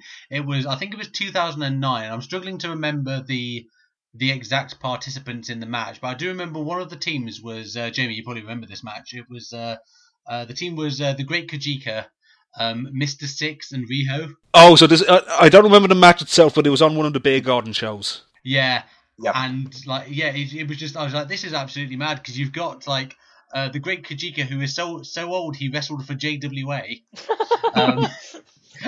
and he's still wrestling with a child luchador, and Riho, who I actually saw wrestle last month for Pro Wrestling Eve, who is a 12-year pro at the age of 20. Yes. Well, and I think Antonio Honda was involved in Yoshihiko. Oh no! So this, I just want to correct myself. That was a Sumo Hard show. So I think that was after 2009. That might have been Oh, was it? Okay. Yeah, if Honda, Kajika, and Riho and Mr. Numbers, like 2009, there was a Beer Garden show with the two kids in it, but Kajika and Honda were not involved. So that I remember. So this was a must have been that one then. Yeah, we've kind of touched on several things that we'll probably want to explore a little bit later. But I guess the best thing to do with maybe just to start off, considering that we do have kind of an expert here with us, we're going to talk a little bit ourselves we have done previously in the show about kind of the formation of DDT and kind of how it all got started. But maybe if you could just give us kind of a slightly more comprehensive kind of background than the one that we've just given about the origins of this company and how it's developed and why it's developed in the direction that it has done to be so distinct. I'll try my best. Now I'll admit a lot of my knowledge is from kind of 2008 onwards. I wasn't really familiar with the early years, but I'll try and fill in the blanks if I can. That's totally cool. Yeah.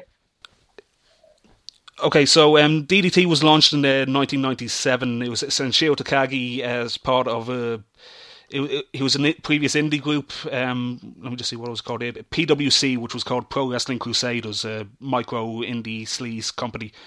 And at first, like you said, it was trying to be a straight-laced company. They tried to do a lot of sort of not worked martial arts, but that kind of weird shoot style. But going into the 2000s, he's a big WWF fan, or at least he was at the time, so he started to turn it more into a sports entertainment company. And with that, it had a lot of parodies and references to WWF.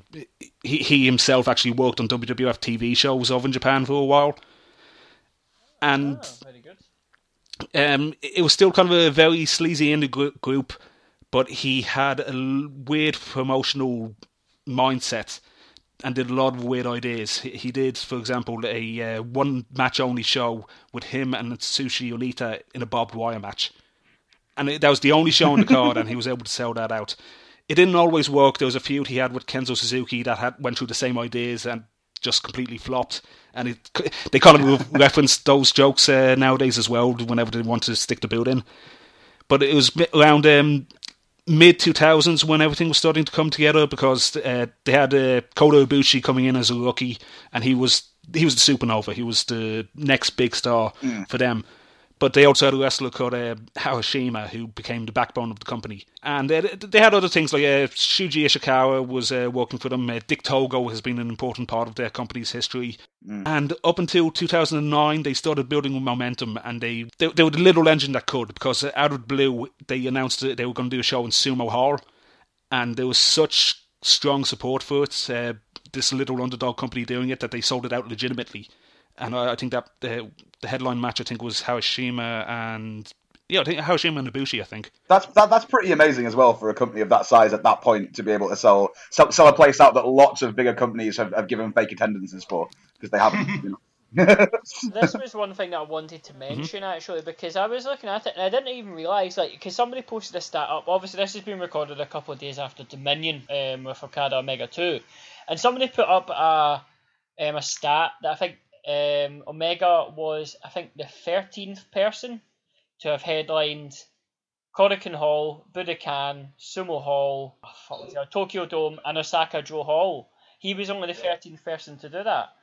And the Budokan especially was because of DDT. So I kind of didn't realise at that point that, they've ran Sumo Hall, they've ran Budokan, they also ran Saitama Super Arena. Yep, they did that back in March for the 20th anniversary. Yeah, and because I remember listening to the Japanese Audio Wrestling podcast a couple of years ago, where they were saying they made this public a good couple of years before, saying we're going to run Saitama Super Arena. They did. I think they also said they were going to run Tokyo Dome in 5 years, which builds up to the empty arena match they just held last week. That was the big payoff.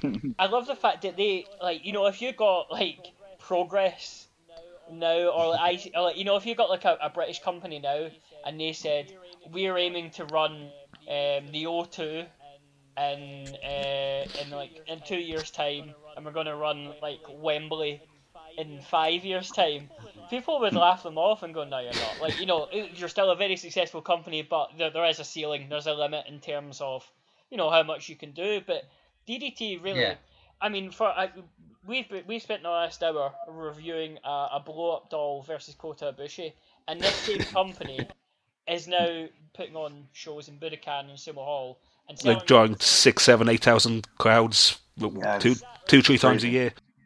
Exactly. So I mean, I just wanted to get your opinion on, obviously you have all these, comedy things that go on, and but you also have the serious things that they have a good balance about it. Do you feel that especially the comedy things, do you think that helps kind of garner an audience that wouldn't necessarily watch, otherwise? I think so. It's pretty much the three ring circus deal, where you have a little bit of everything. I'd say a lot of it also just has to do with they seem to be very open, and they know what they are. They're not ashamed of themselves. They're willing to have Danshoku Dino molest whatever celebrity you can think of. But on the other hand, they've kind of become so welcoming that people are now coming to them, wanting to work with them. Whereas years ago, decades ago, it used to be you came to this company because the bigger companies rejected you. Yeah. I mean, look at the All Japan Sumo Hall show from November. I mean, that the junior heavyweight match was between two DDT wrestlers, I believe, and they were fighting over a title the champion had won at a DDT show. So they're kind of going out of their way, where they're allowing DDT. Now All Japan, obviously they're not the biggest focus in the junior heavyweights. Even in the the 90s when you had Liger and things like that in New Japan, it was basically Fuchi and Ogawa and All Japan. Bob Van Dam. Yeah, New Junior belt. So it's not always been a big focus, but still, like All Japan has always been a bit notorious. Like it's quite surprising to see them, leasing out that belt and giving people the autonomy to actually go and do something with the belt, in DDT. Oh yeah, like the belt was pretty much in DDT's hands for a 3 or 4 month period, I think. That's amazing. I mean, like Ibushi is a really shining example of this because the last couple of years he was doing the dual contract thing where he was so loyal to DDT, but he knew that he was a big star and could be in New Japan, and he was able to work that until he was the one who decided to leave. He who wasn't. Yeah, then I mean, I can't say this with much confidence, but I'm convinced he was dragged kicking and screaming into signing that New Japan contract. Yeah. I mean, Ibushi strikes me, and I think we've touched upon this in the early part of the episode, as someone who is he's got a sort of mad professor vibe about him. He's a very free spirit. He's a man who mugged off WWE to stand in an alleyway in Bethnal Green and shoot fireworks all over himself, or wrestle a man with a cube with a frowny face drawn on it on his head. And for myself, as as I've said before, me and Daniel are into very strange avant-garde, experimental music and things like that. And to see somebody being able to go and do all these weird things and being able to just turn around and say, no, I'm just doing this for the love of it. I don't, I'm not going to take the WWE offer because it'll be better money or anything like that. I want to do my own thing, and I'm not going to have let other people pressure it. And I really admire him for that, to be honest. Well, the crazy thing is, look at what he's done by going that route. Like he's worked New Japan, he's worked Noah, he's worked Dragon Gate, he's main evented Sumo Hall, he's main evented Budokan Hall, he's main evented Tokyo Dome, he wrestled in WWE, and this is all because of, I don't know who's making the decisions for him, because I don't know if it's always him, but he's done almost every major accomplishment you can think of in wrestling. Yeah, one thing I seem to distinctly remember from about the time when he was leaving, DDT in New Japan, I seem to remember them talking about the reason that he kind of stayed with DDT is, am I right in saying they have like a modelling agency where they do like, I could be completely wrong on this, but I seem to remember they have like a sort of a modelling thing where they how you get the calendars and things like that. I think they did like, the Ibushi and Omega calendars for because you have. They did a photo shoot. Yeah. No, I know he's currently dealing with I think it's called Oscar Agency, but it's not just modelling, like that's just a general celebrity booking agency. So I think that's how he deals with his work now. So would they get him kind of like we often see kind of like Japanese wrestlers, even kind of quite small time ones sometimes, like getting these bookings on these kind of weird Japanese game shows and things like that? Is that the kind of level of stuff they book him for, or is it? Yeah. I figured. I think there was a talk show that him and Sasadango Machine appeared on just a few weeks ago, where he moonsaulted off of a ladder just to please the crowd. I've no idea what the actual show content was, but. And I'm sure that's the kind of thing that New Japan contract would have in some ways prohibited. I hope Sasadango Machine had a PowerPoint presentation about the legalities of this under a New Japan contract. Maybe on his phone. He didn't have the laptop with him. Good. Exposing the business then. Yeah, I was just going to say, so that probably brings us to the point where I guess we've talked a little bit about the origins of DDT, and we've touched on a lot of stuff that's kind of happened in the promotion since, and kind of the identity that they kind of have now. But I guess as someone who watches a lot of DDT, or certainly more than we do, if you were just to explain to someone, where the company's at right now, what kind of a company it is, what to expect, what's a kind of like brief overview that you'd give someone that was looking at them with, fresh eyes for the first time? It is arguably maybe the number 3 promotion in Japan right now, and it has so many fingers and so many pies. Because the main shows they run the Kyokan Hall once a month. They run Sumo Hall twice a year. They come up with these crazy stunts once every couple of months where they do just wrestling in various locations. And by they do an empty arena match. They wrestle on a train. They are wrestling in a campsite this September. But not only that, they also have a bunch of weird spin-off shows that kind of litter around the rest of Japan. So they have their own show where all the handsome wrestlers appear on it, and the only people... Boys, yes. It's the women-only show, where the only people allowed in the audience are women. and it's like all attractive men wrestling each other. Oh wow! It's like the inverse of the women in the Attitude Era, where except just women ogling men.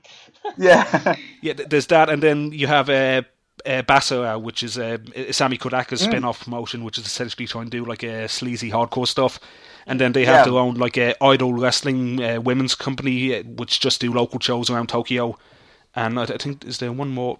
They used to do a series of shows where it's just come and drink as much as you want while you watch wrestling, but I think they stopped doing them now. Is that the ones in the beer garden? Because I remember hearing about they used to do like shows every summer where they'd have like they block book a beer garden for a year. Oh, not a year, a week. They do the same, but they did like a similar idea show for Shinkipa First Ring, which because the other thing that DDT kind of excels at is they have a bunch of side businesses as well that funds everything. So they have their own bars and restaurants around Tokyo, and the wrestlers are staffed and management for those bars. Yeah, because I seem to remember like with the beer garden shows, the way that they do it is they charge everyone like a $5 to get in. I think it's like 500 yen or something like that, and then they. You get as much as you can drink, I think. Yeah, and they get their money back by selling you beer, and they have barbecues and things like that. Mm-hmm. So like everyone buys gets really drunk and wants to eat lots of barbecued meat and all that, and they get all their money back from that. And it's good because all the wrestlers are there as well. They kind of they all sit and drink meat with you and all that. I mean, it's a barbecue party. That's what it is. Exactly. Yeah. Actually. One thing, when I was listening to that Chris Charlton interview, he'd read that Sanshiro Takagi had been enlisted in a book of like Japanese businessmen that were going to propel Japan into the future. Mm-hmm. And he said he found this really funny because it was the same. Like it was a day after. He had a video go viral of him setting his pubic hair on fire, going "Jungle fire, jungle fire." Japan is weird. Let's admit it. Yeah. It's. I mean, like that's. I just love like thinking of like what the sort of British equivalent of that might be. It'd be like like some pretentious fud who's like starting a kind of like Uber style startup, and he's just like setting his bollocks on fire in the middle of the fucking Clapham Common the next day or whatever. Can you imagine Mark Dallas? Or fucking Quilden from fucking RevPro. I mean, that essentially is Mark Dallas. Like, just imagine him running the Hydro, and then later that night he's just kicking about in whatever pub down the road. Yeah. I was going to say, like, imagine the people who run Brewdog, like, burying themselves under 20 slates with weird post-ironic chalk graffiti on, just for the sake of art. Well, actually, I wouldn't put it fucking past them. They'll probably give away free beers for it as well. Like, fucking anyway. That's like. Let's not get onto that. Let's not get onto my Brewdog fucking fixation. That was one of the other things I wanted to ask actually. So, we touched on this like very briefly before, but I think it's probably a good time to ask it again. So. I kind of came to DDT through that Kenny Omega Ibushi match, and then I kind of stayed through like watching things back and watching clips that had gone like viral, like the Yoshihiko stuff and things like that, and kind of explored a bit more. But the one guy who really kind of got me hooked a bit further to try and like explore matches that weren't just ones that had gone viral for like comedy reasons or things like that, but like the actual work in the matches was Harashima. And I wanted to talk a little bit about him as well, because for me, like, he's been probably one of the most underrated wrestlers in the world for the last maybe like 5 or 6 years. I wondered maybe what your opinions were on him as a worker and how you would describe his role in the company for those who've never seen him work before. He is essentially DDT's John Cena, and by that I mean like he carries the company on his back. He's always relied on to be the main eventer whenever they're in trouble. Even not like on his own 2 feet, like he is established as the biggest star in the company, arguably with Ibushi, but since Ibushi is no longer here, Harashima's the top dog. He's master of all trades kind of wrestler. Like you can put him in with anyone and he can get a good match out of them.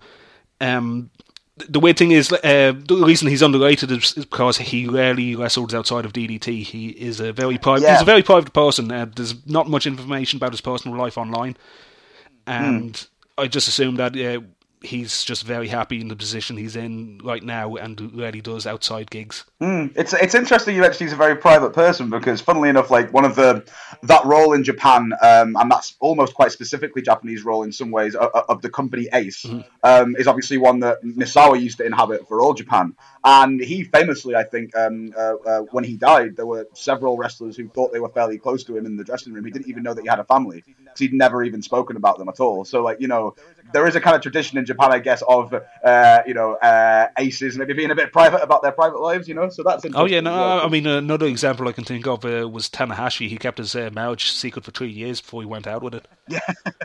That's crazy. So yeah, that's maybe it's like this. I'm probably just projecting on a culture I know nothing about, but maybe it's like this idea of like the stoic sort of baby face that keeps himself quite guarded and is just like a low level tough guy. But yeah, that's me. Well, I mean, in this case, like Harashima's character is work hard and you reap the rewards. Like, why am I so good? Because I practice is kind of the loose translation of his catchphrase. Yeah. I love that as well, because it's like it both makes him come across as like an incredibly kind of respectable, admirable guy, but it's also kind of it feels as if it's not quite out of reach of the everyman as well. Like if you just try and work hard, it's probably bullshit, but I like that notion in kayfabe, Yeah, it's the same thing as David Beckham, much as like some people might not have a huge amount of time for him. He was real good at hitting a dead ball because he just stayed back after practice for a couple of hours, set up the crash test defensive wall dummies and just practiced. And that's such a classic sort of baby face sort of ideology, isn't it? Like, oh no, I'm no more talented than any of you. I just work hard and say my prayers and took my vitamins, brother. Yeah. Exactly, but what I really like about Harashima though, in all his matches that I see, is that despite all that, he manages to bring this incredible kind of fire. He has some of the best comeback flurries and comeback sequences that I think I've seen in a babyface. When he's working that way for a long time, and I just love his matches for that. I mean, maybe Jamie, you could recommend some Harashima matches, maybe for people that have never seen him work before, that would be maybe good introductions to a guy that we are all in agreement is a really good worker. The number one match I'd recommend, at least that happened recently, is himself and Shigehiro Irie from December 25th last year. Personally, that was my match of the year. Just an incredible back and forth battle between the two. Maybe in hindsight, that match might be better showcase for Irie, but it kind of shows you just why Harashima's positioned the way he is in that match. What else could I do? There was a 6-man tag match that happened, I think, let me just see the dates. It might have been 2015 when they first ran the Saitama Super Arena, but there was a Kyokan match where it was Ibushi, Daisuke Sekimoto and Yuji Okabayashi against Harashima, Konosuke Takeshita and Tetsuya Endo. So this was the go home match before the Saitama Super Arena show in, was it 2015, I think? The other thing I was going to say is that again, DDT being a little bit under the radar in the same way that this Omega Okada match, and people saying, "Oh, I thought 60-minute Broadways were a thing of the past," whereas Endo and Takeshita have one. I think this year. So yeah, it just happened in April, I think. Was that not because that was the second Broadway match that I've still not watched yet, that people keep saying I should watch, because the other one was was it in CWF in Atlantic, the Trevor Lee one? Yeah, the 90-minute one. Was that with Eric Royal? Is that the one? I think so. Yeah. Which I even though I love CWF in Atlantic and I think they're a great promotion, I've still not got around to watching it yet, because these days my attention span's really bad, and a 90-minute match is gonna take me out of it. But yeah, one day I'm gonna watch these two matches, I swear. I think the next question we would have, we've talked about the top performers in the company, Ibushi and Harashima. Changing tack a little bit, who is your favourite non-human performer on the DDT roster? Because back in the at the start of this episode, what we did, because obviously you haven't listened to it yet because it's not on the airwaves, is we did a rundown of the Kota Ibushi Yoshihiko match, and basically at the start I just put over Yoshihiko as this underrated, amazing high flyer, easily the equivalent of Will Ospreay or Ibushi or Ricochet, and we did the entire recap of the match as though Yoshihiko was a real boy. I mean, and there's a serious point to be made there in that, as you said before, DDT, it admits what it is, and it presents all this sort of wacky stuff on the level. So there's a serious point to be made in that you can treat Ibushi versus a blow-up doll just the same as you would treat a Noah main event or an All Japan main event or something like that. So I was just wondering your favourite non-human members of the DDT roster throughout the years. Well, the legendary one was the ladder that won the Iron Man Championship and then had its own retirement ceremony that had a farewell message from the 0-1 roster. So they somehow joined in. Oh, brilliant. Now, a lot of it is Iron Man Championship related because that's where all the jokes came from. Yeah. But they once did a string of title changes that were the entire recipe set for curry. So here's what happened. The champion was a table, and as the referee was looking after this table, he went to the loo. A chef came in, placed the bowl down on the table. The ref came back, 1, 2, 3, new champion. He went again, went off. Chef came in, started putting in rice, 1, 2, 3, new champion. The chef then put on meat, 1, 2, 3, new champion. And then another wrestler just came in, started eating it. The ref said it was a submission, and he became the new champion after that.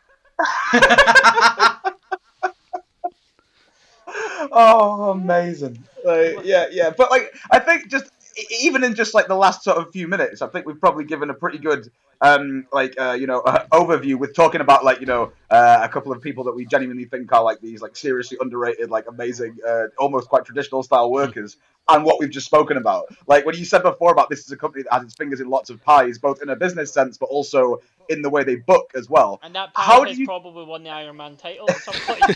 Well, exactly. Yeah. So, Jamie, I guess for anyone that, because there are people obviously out there who are very traditionalist in the way that they watch wrestling and want their comedy to be, if it's there at all, quite a small part of the show. Do you think that in general this is a company that gets the balance right, or sometimes do you think there's sort of cards where you think it's been too big of a jump from one thing to the other, or does it just come across as quite organic? No. In most recently, in the last few years, it's been more organic. DDT's attention has been more for the main event matches, which are just played completely straight. So the KOD Championship is pretty much all the serious matches all the time. The comedy stuff is usually it'll show up once in a while, but it's mostly the semi-main event at most.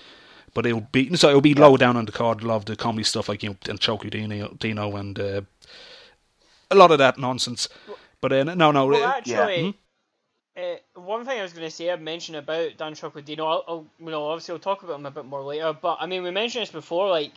The thing is that all the comedy characters in DDT, as we mentioned in the podcast earlier, is that if they're given a KOD heavyweight title match, they really excel and they can bring it that Dan Chocolino Shuji Ishikawa match from last year. Dan Chocolino really brought it and had a really, really good match while still keeping true what he is and the comedy gimmick. Well, yeah, I mean that kind of goes to the point in which when it comes to the main championship itself, it's mostly serious all the time. And if a comedy character does get a chance to get that shot, they try to milk the drama as much as they can. Yeah. Which makes sense, Yeah, and in itself, weirdly, kind of conversely, is actually quite a traditional wrestling booking trope, right? That's basically Mikey Whipwreck's running ECW, right? Yeah, I mean, the first ever DDT show I watched in full was, I remember the date, I can't remember the name of the show, it was February 15th, 2015. The entire undercard was wacky stipulation matches, cool little ideas, it was all strange in some way, shape or form. And then the last two matches were, the main event was Harashima versus Ibushi, and the semi-main was Happy Motels versus Strong BJ, which always makes me laugh for obvious reasons. Yep, the 6-man tag I mentioned earlier was to build up to those two matches. Yeah. So that was the Saitama Super Arena show. There was a side building they used for that event. Yes, that's right. Yeah. So it was basically like a big hangar, and there was just rows and rows of seats as far as the eye could see. It was a pretty cool little venue. But those last two matches, they were just completely serious. And just real high quality wrestling. And I think the fact that DDT does these strange comedy matches, as you say, it does obscure the fact that they are actually real competent technical workers as well, and just really all-round talented wrestlers. Yeah, because I mean, you look at there was that the Samurai Warriors tie-in a couple of months ago. Yes. Where it was similar to this match where it was like Muto Akiyama in it, Sekimoto, Takagi, Isami Kodaka, Bushi, and who's the sixth one? Somebody else, but it's something like it wasn't a comedy character or anything. But I mean, like they're all like very serious, legit. And you look at that card, and without any shenanigans, that is that's a match you want to see, just because it's got lots of great talent. You know that they'll be able to string together a really, really good match. But the fact that they then decided to tie in with Samurai Warriors by giving them all Samurai Warriors costumes, and basically played it all as if this was like literally a level from Samurai Warriors, and the build up and things like that. I mean, it was great, and you see all the still photos and things like that of Muto in his samurai gear, challenge, like stepping up against somebody else, and they've been able to take that, and it's really interesting, makes you want to see it, and can still be a good match. But they have a really good blend of serious and not so serious, and where to use it, which I don't think WWE or even sometimes like New Japan and things like that, they can get it wrong sometimes, but DDT tends to hit the mark most of the time.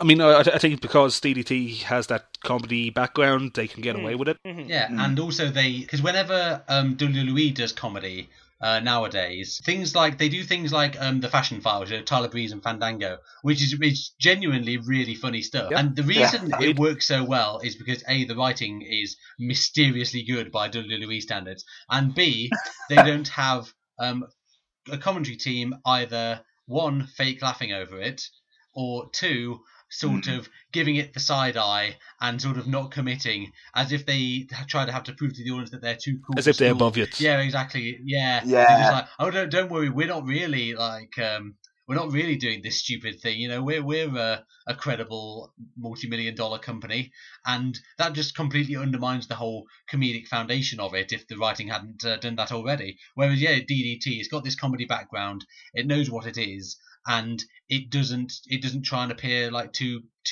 post-ironic about it, I guess. Yeah, I'd agree with that. I mean, the other thing we wanted to ask about, we've talked about the sort of the wacky stipulations, and DDT. We've talked about the Iron Man Heavy Metalweight Championship.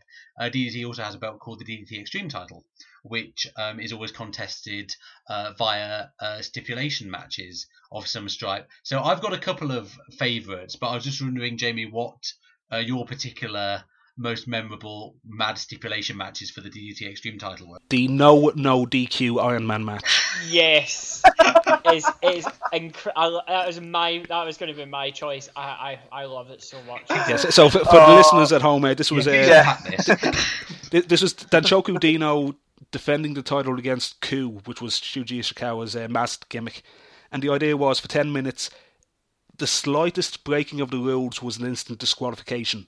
So the realization was everything you take for granted in wrestling, the closed punches, the hair pulling, the rope breaks, they now suddenly meant something. Yeah. So every time they tried to wrestle the match as normal, the ref would just step in and call for the bell because Shuji was grabbing Dino by the hair or grabbing him by the neck.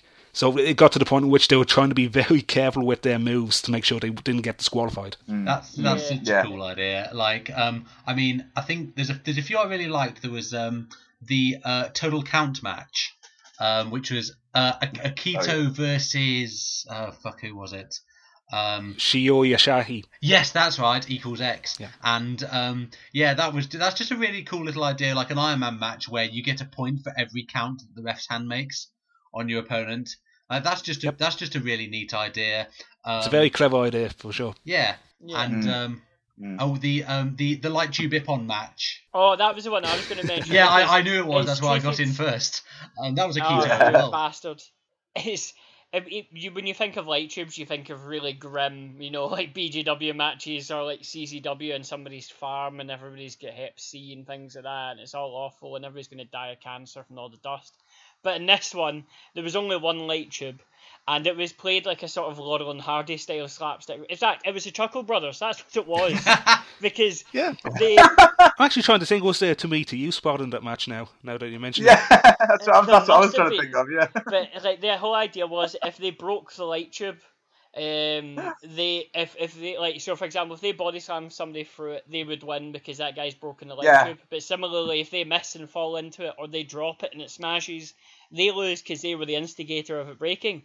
And it was an entire 10-15 minute match of them trying not to break this, but also simultaneously. It's great as well. Like, it's genuinely full of so much tension. That match, like it's like almost like Hitchcockian tension. Like, you know, it's really like edge of the seat stuff. You know, exactly. Like, I think a lot of people who are really into wrestling and things like that, a lot of people dismiss these sort of matches because, you know, they're just like, it's just stupid comedy, they're just pissing about. But with Akito, when he had the championship, like, he had so many clever ideas for matches such as that, and there was another match he had where there was no rope breaks, so every pin and submission attempt, it created a lot of inventive submission moves, trying to use the ropes for leverage. Yeah.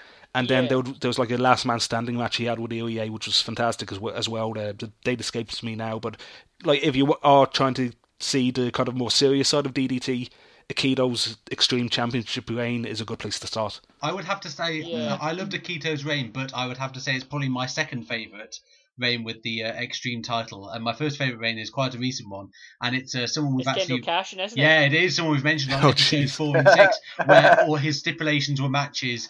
It was like, it's basically like the Dario Cueto thing in Lucha Underground, where he believes he's come up with these like really inventive ideas, and they're just normal match types. Like, it's like, you imagine him puffing on a reefer going, "Get this, dudes, it's a one-on-one match, but there's a third man in it." Yeah.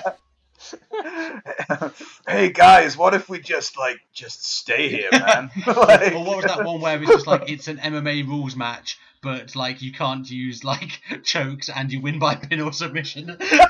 Yes. No, I think they said it was a PWF rules. Like, what was the rule set used in the 1960s? The Pacific Wrestling, as in, because I wasn't sure if you meant that or like PWFG, but like, the PWF, George, you're good on this. PWF was like the administrative body for All Japan, it was the kayfabe governing council, as IWGP is to New Japan. Yeah. But it was that, but with whatever extra modern rule sets included. Yeah. Was there not one where it was that we're going to have a normal one-on-one match, but we're both going to have a partner on the apron that we can tag in at any point? That happened, yeah. Match, Kendo. Probably the best thing Kendo Kashin has ever done, apart from that weird match with Onita that when he was dressed as a panda, which was just incredible. But it's such a daft reign. But yeah, like, I like the fact that they have like. Because for ages, I thought the Extreme title and the Iron Man were one and the same, just because I kind of blurred them together because they were both at wacky, sometimes wacky stipulations. But, I like the fact that they have, like, a match that it still has these weird stipulations, but it's in the proper confines of a match. You know, you have to fight them in a match. You can't just go and win at any time and have all the wacky reigns like Scott Hall reading a piece of paper saying "I quit" to lose the title and things like that. Like, I like the fact that they have it where they have another creative outlet, but it's not overbearing. It's not the entire promotion. Well, it allows them to kind of change the point of the championship whenever they want. So it can be the hardcore championship, or the technical wrestling championship, or the comedy championship, or even just whatever else they think of. So this was just because DDT is one of the most well known of the sort of more out there promotions in Japan nowadays. What I was going to say is, how would you compare it to probably the other well-known one, which would be Hustle? Oh, wow. I think the thing is, like, DDT was crazy with the match stipulations, Hustle was crazy with the storylines. Because like, Hustle was the fighting opera, and it was the soap opera, and I really got into that by the end of it, because what was the storyline they did?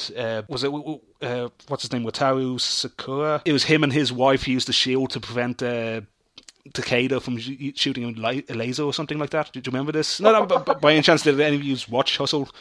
Yeah. Like, because I'm still looking for a best of compilation of the entire Akimbono birth egg situation. This is literally the third time we have mentioned this fucking Akimbono hatching from an egg in this podcast. Episodes. It really was one of the best things they ever did, to be honest. Honestly, if there's anyone out there that has cut together just all the angles in a kind of best of, I will pay good money for this. His thing, Yinling had a retirement show, and people were in tears at the end of it. Wow. That's how attached people were to that thing. That's not a proper name. Her proper name is Yingling the Erotic Terrorist. I was just gonna say, let's not undersell it. People were in tears at the retirement of someone called Yingling the Erotic Terrorist. I think you are right though. And Kawada, didn't he once appear on an angle where he travelled through time and space to beat the shit out of Taichi? I wish I could. Exactly. I mean, I think there's a lot of people who wish they could do that now, but I mean, he's number one in my match of the year list at the moment, so I can't fucking. That is true, actually. No. Taichi versus Taka Michinoku is an absolute classic, and I will fight anyone IRL who decides it's not. I've still not seen that yet, but I need to badly. That's a very DDT sort of match, actually. It is. It is actually. You know how people said that Jerry Lawler, he could have a great wrestling match with just one move. He could just do punching, and he could have a great match. Taka versus Taichi proves you don't even need any moves to have a great match. They're literally nothing. They do nothing for 6 minutes. They just dodge each other. There's literally no moves in it, and it's. You're right. It's very DDT. I actually would. It's kind of Andy Kaufman-esque. Like you know that famous thing where Kaufman just stood on stage for 6 minutes and told no jokes. Sounds a lot like that. Yeah, it really is actually. Yeah. Just to bring it back to the Memphis connection again. Yeah, I don't think that New Japan probably would have done a match like that, particularly in Best of the Super Juniors, which is a very prestigious tournament. I don't think they would have done a match like that without the popularity of groups like DDT, showing that there is a viable market for this sort of quite outside the box thinking in terms of match structure. But possibly, like they've had some weird offshoots in the past. I know Kikutaro entered the tournament one year. Yeah, that's true actually. Yeah. Back when he was Ebersan, I think. I love Kikutaro. Yeah.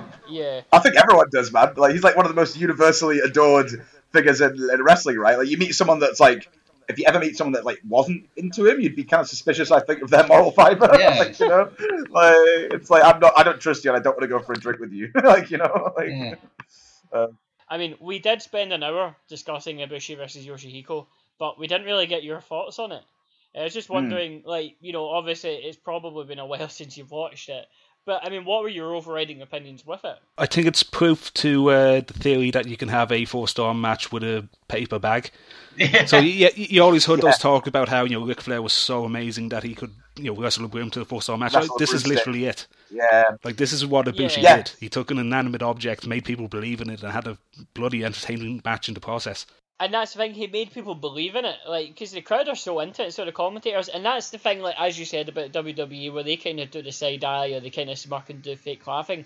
There's no fake laughing or sort of mock, contempt from the announcers with this. They are in for the ride of everybody else, and it really sells it. Absolutely. Yeah.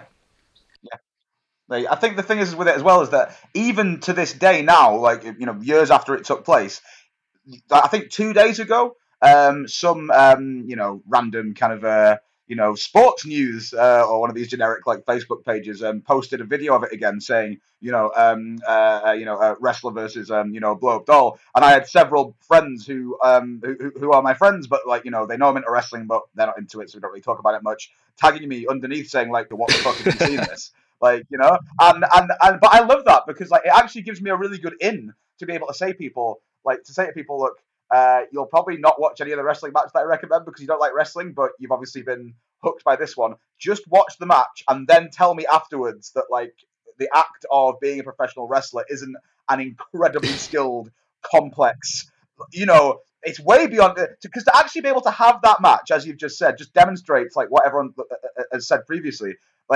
If you're a really great pro wrestler, it's not just that you're in there cooperate with someone else. You might be cooperating with someone else that brings fuck all to the table, and you've still got to get out a great match out of them. And that's what I love about this match. I can say to people, say what you want about pro wrestling, but you can never not have the utmost respect for the people that are really good at it, because this shows that, how difficult it is. So I like that. It's an in to be able to get people sort of hooked on why wrestling's great to me. The comparison that I make is, you get those shows like RudeTube where they show like the 100 best like viral videos, and it's all like stuff people jumping off buildings and shit, and like parkour and dance and people doing the hustle and all that, and you're like, and people, you'll always get, every so often you'll get people posting it on Facebook.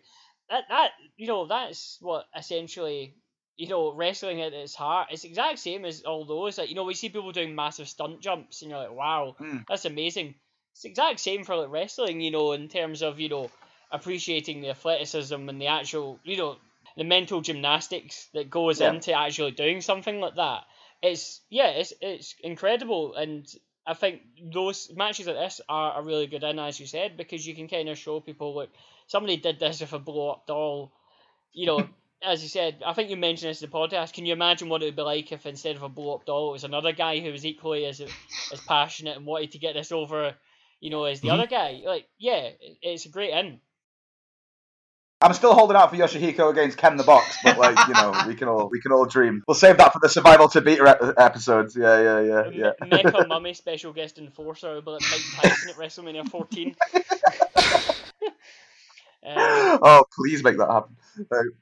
What is there any other questions you want to ask? Because I have one, and I feel they're going to have to unpack it for a bit, and I feel it's going to lead to a lot of people giving us abuse on Twitter. So... Right. Well, I've pretty much asked all the questions that I had. So if you've got a big one that you think can finish things off, then maybe it's a good time to ask it. Yeah. So Dan Shockadino. Yeah. I mean, let's be honest here, right? No, we don't know Jamie. He's sitting on audio, right? He's sitting on audio. We don't have a picture of his face or anything like that. But let's be honest here, right? It's maybe 4 white guys sitting here talking about, 3 British, 1 Irish. Yep. 3 British, 1 Irish talking about a Japanese gimmick regarding sexuality. Now I'm straight, I'm married. George, has girlfriends. I have one girlfriend currently. You have one girlfriend currently. Keyword currently. Currently, exactly. Yeah. You do a wrestling podcast. It's never a given. Daniel, as we've learned in the last 7 episodes, is a massive pervert. True that. Yeah, I'm not entirely straight to boot. So yeah, This is, let's be honest, for myself, a bit of a minefield. So I want Jamie to kind of just try and explain. You want me to run across that minefield? Yeah, basically, yeah. I want you to be the minesweeper, basically. Yeah, take a hit for us, Jamie. Go on. Okay. All I can say is that Japan doesn't have a problem with it. I mean, that's the thing. This is a gimmick where it's a gay man molesting his opponents. Yeah, because I mean, and it's just. Yeah, go ahead. When I was listening to Chris Chatlin, he was saying that at DDT shows, before he comes out, they have an announcement over the tannoy saying, Dan Shockadino is coming out. Dan Shockadino is a gay man. He is sexually aggressive. If you are in the front row, if you're near him, he may try and molest you. He may try and grab your genitalia. He might try and pinch your arse. And they just say that. He says, if you don't want that, leave. And then get out of Splash Zone. Yeah, and he can't get to you because you're too far away. And they have this before everyone to say. Obviously, we don't know it because it's in Japanese, but they warn them saying, look, this is his shtick. If you're offended by it, kind of stay away. If you don't want to get touched, he's going to try and touch you, so stay away. Yeah, no, I think just Takagi has brought this up in an interview, and it's just no one has ever complained about it. They don't have a problem with it in Japan. And the other thing is, Dino is one of the most beloved characters to come out of that company. He's been there since 2006, I think. Yeah. Mm. And he is essentially the mascot of the company now. Yeah. And I don't know. For me, I think it's with stuff like this, it's ultra complicated, as you say. Now, from my perspective, I would compare it. A little bit in this country, before he started actually becoming quite a kind of right on character that was using some of the criticisms that he'd had to kind of like widen his character. There was like Jack Sexsmith, for example. Yeah. Now it's difficult because, as I say, Jack Sexsmith has almost become this kind of like this like symbolic figure where he's managed to get support from people that maybe, you know, had like no idea what a pansexual man was before they saw him wrestle, but also there's parts of his gimmick which, as I say, for someone like myself, like can be quite problematic as well, because like when he started out, he was doing the exact same stuff Dino was doing. Yeah, exactly. Yeah, so it's kind of a thin line, you know, between these things, because on the one hand, I get kind of a little bit. I'm not entirely sure that, because a lot of the criticism like that Jack Sexsmith would have would be, well, he's essentially carrying out, you know, what are kayfabe, sex act against people that, again, in kayfabe don't have their consent, and does this just come back to emphasizing all these ridiculous, kind of outdated notions that anyone that isn't straight is therefore a kind of degenerate sex pest? I'm not doing very well at holding up that end of the bargain, to be honest, myself. I'm kind of, but you know, like apart from me, like, you know, so it's kind of a really awkward thing to kind of bridge, I guess. But there are, you know, there are certainly things that I have seen that have taken place in DDT, which, as you say, they're not that different to the way that that Jack Sexsmith does things. And I do sometimes worry that, are we, you know, again, being people that know nothing about that culture, that are saying, well, you know, Jack Sexsmith can do these things in our promotions, and that's kind of okay because he's cool now. But, you know, so it is super awkward. And I think the only way you can really properly resolve it is if we had some contact with, like, LGBTQ wrestling fans from Japan, who would be able to give us their opinion on it, you know. So, that's really... No, really I think the only other thing is that the times Dino has come to America, he slightly toned it down a bit, but, you know, he still does the, you know, kiss into the pile driver finisher. But other than that, like, I have no idea how the crowds will take to him if he was to ever wrestle in America or Europe. Yeah, like I have no idea. I mean, him versus Jack Sexsmith has actually been cited as a bit of a dream match in this country. I could see XWA doing it actually in London, because they've brought in people. They've brought in Ibushi. They're bringing in. I don't know how they did that. I have no idea. Yeah, it's crazy. They brought in Sino and Sekimoto this year, or they are going to bring them in. So that's a strange one. I mean, the thing I would say about Dino is my prevailing opinion on him was, oh fuck, that's a bit much. But then I read a book which I think is probably the best academic book on professional wrestling, which is The World of Lucha Libre by Heather Levy, which is a really good book, and she does a chapter on exoticos in Mexican wrestling, and about how in one sense this reinforces stereotypes of homosexual men in Mexico, but on the other hand, it subverts them by painting them as heroic figures. And that's the thing. Like Danshoku Dino is he is a gay character in Japan, a country where being gay is not always the easiest thing. But at the same time, he is a mega overface who is, as you said, the mascot of the company. I remember in the recent the angle, they did an angle where they had Donald Trump on TakeOver DDT, and I remember watching the promo for the anus explosion match. I can't believe I'm saying these words, but I am. Where they had, like, obviously a PowerPoint presentation, because it was Super Sasadango machine, about this anus explosion match, and like the whole idea was it was going to be Danshoku Dino versus somebody, and it was him and Joey Ryan. That figures. But I remember at one point they said that to use, like, it was something about Danshoku Dino's strengths and weaknesses, and one of the weaknesses was the deep shame that his mother and father feel about his life decisions. And he fucking hell. And he burst out laughing, right? He burst out laughing and went, "Yes, they are deeply ashamed." And he was clearly not holding it together. He was just completely losing it, and it was so funny. And he kind of, like, because I've seen video, I've listened to people like Michelle Jean Kane. She goes to quite a lot of the DDT shows, and she's quite, she knows quite a lot about it as well.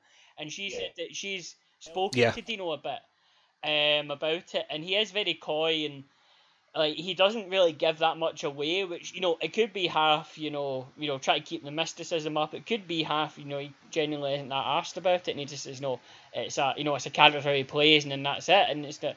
But there is definitely like a good investigation, like a documentary waiting to be done on him, because I feel that would be a cracking watch. to see somebody who could do it. Obviously, his limited English is not going to help. I almost wonder if that could happen someday. I pretty much feel it will at some point, because I feel that there's a story to be told. I'm not taking our own horn or anything when I say this, but I mean, like, there are people who are reviewing this. There's other people who are interested in this. People do talk about this, and there's a lot of questions out there about it that have not really been answered. And to be honest, the only person who can answer them is Dino. But I mean, it's sort of like when you get. I mean, especially like the Exoticos. I mean, you look at like Maximo and things like that. I loved Maximo.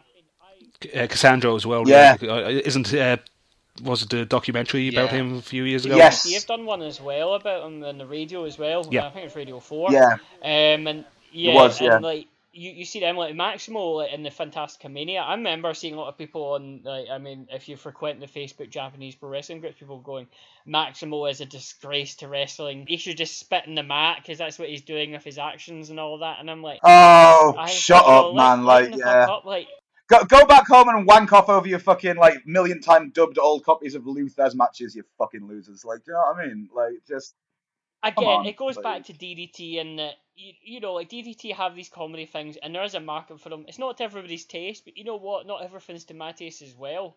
And like I think people have mock outrage about it, but I also feel that WWE have a part to play in this. Not necessarily their representation of like sexual orientation, things like that. But what I mean is that, like, as you said before, when they have comedy, they don't play it for real. They always have like sniggers and all that over it, and it's really bad quite a lot of the times. And I think that people now have this preconception about comedy wrestling that it's going to be bad because it's not like work rate, and because they're so used to in WWE for it being really bad, which it isn't all the time. I mean, I've said it before, I'll say it again. That Fandango, the Sunburn match between Golden Truth and Fabrice is a fucking incredible match. And that's a match I can imagine happening in DDT, actually. Absolutely, yeah. Absolutely. Like, you can see things like that permeating all over the place. And yeah, like with Dan Choco Dino, the one when he had the match with Jun Kasai, I mean that even I was a bit odd when he stuck the what was it? Was it the Kenzans? Oh, the weird long stick thing. He stuck the Kenzans up his arse and all that, and I'm like, Jesus. Fucking hell! Yeah, that's what I was thinking, but it's kind of like that literally was its gimmick taken that's to very its Cannibal extreme, Holocaust. That day. Well, exactly, but that's the logical conclusion of a deathmatch wrestler against Dan Choco Dino. Dan Choco Dino gets his comeuppance, and he's groped the ungropable. He's groped more than he can chew, and like. Right, that's the episode name right there. Grope the ungropable. I don't know, I'm rambling at this point. I like Dino. There is lots of problematic things, especially like in the apartment match. Like there is no way around it. He is a predatory gay rapist. It's not really a way around it, and it's kind of linked to how you view these sort of things as to how much you can go with it.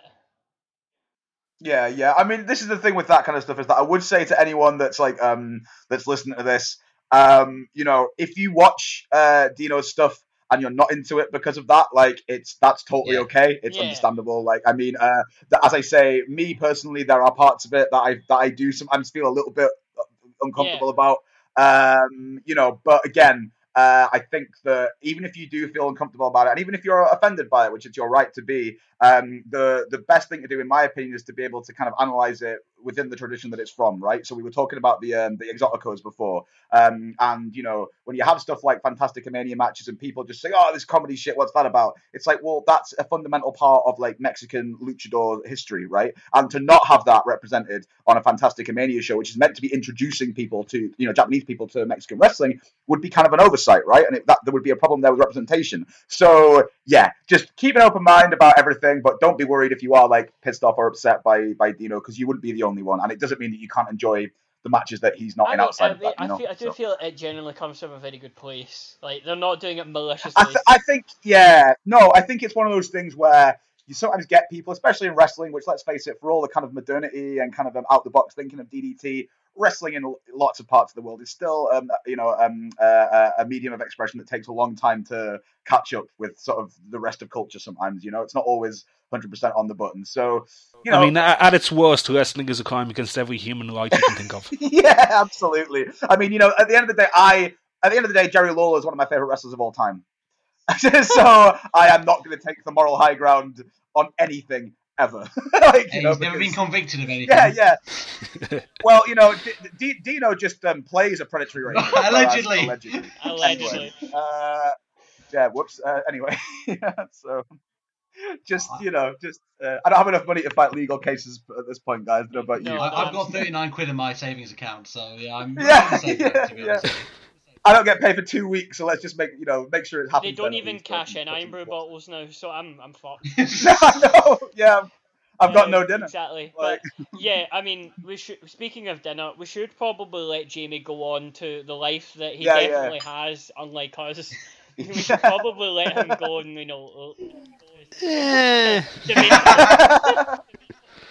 Yeah, I mean, we're all.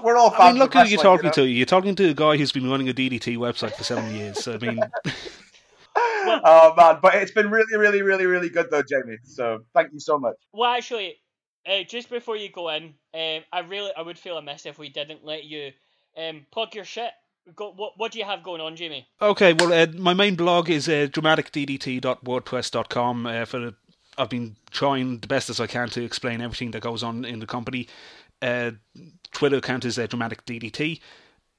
They have a official video on demand service called DDT Universe that costs 900 yen a month, and there is an English sign up guide both on my site and their site as well.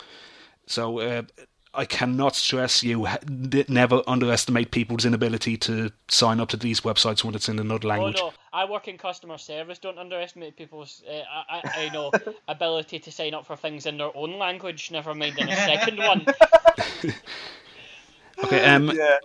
Other things going on. There was a recent article about DDT posted on Deadspin.com, which is an American sports blog. I did some. I added some things to that. I think that's everything DDT related that I can talk about for now. There might be one or two things in the future that maybe I can be involved with, but I can just blue ball you that way. But again, thank you so much for doing this. You really didn't have to, but I'm really so glad that you did. It's been such a blast. And I've been happy to. Yeah. Genuinely, really, really happy to have you as our first guest on the show. Yeah, definitely.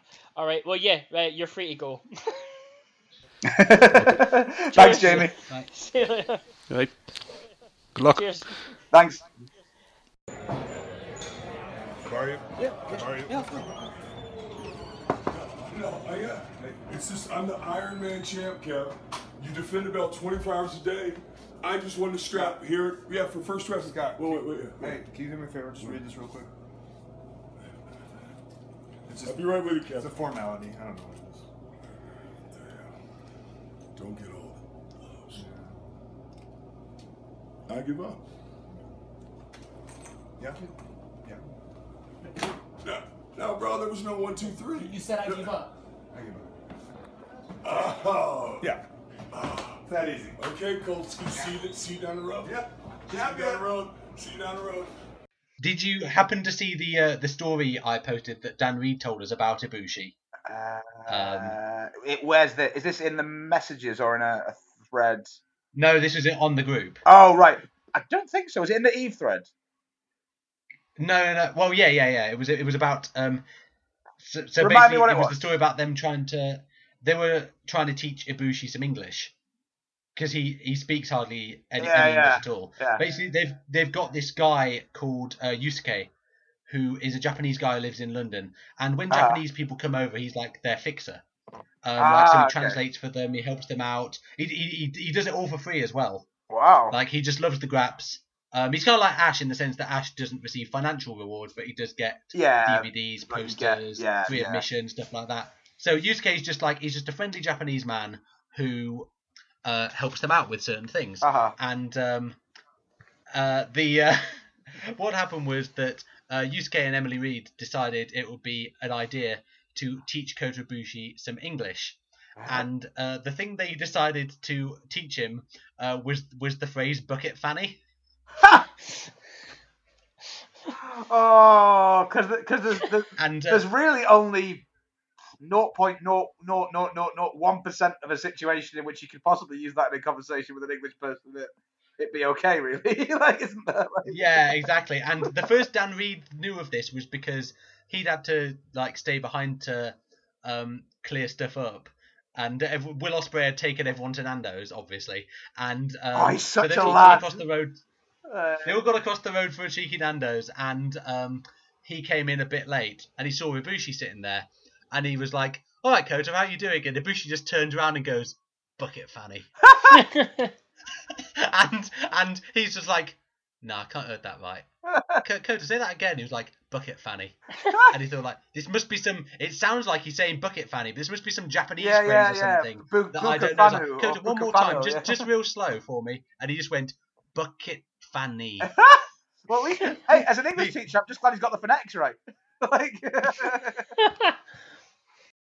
Since the show, our relationship really hasn't changed, to be honest. I mean, we are still extremely supportive of each other. I love her completely and utterly, and she's exactly the same way about me. Shi-chan actually really enjoys foot rubs. That's probably one of her favorite things in the world. She thinks her feet are like one of her best and cutest assets, and I'm inclined to agree. I think people think having a synthetic partner is strange because it's just so out of their realm of possibility. That's, for instance, why I had the psychologist come around and I spoke with him for a bit. Is there a part of you that thinks this is peculiar? I just think it's a matter of time before more people are choosing the synthetic option. Dave, she can't see. Yeah. And she can't hear. Yes. So one of the most fundamental elements of an addiction is it provides relief from pain. Yes. What's the pain here? The pain, I would have to say, would be loneliness, really. It makes you feel good. Mm-hmm. And it's fulfilling for you. Exactly. And it doesn't hurt anyone. Exactly. So knock yourself out. Yes.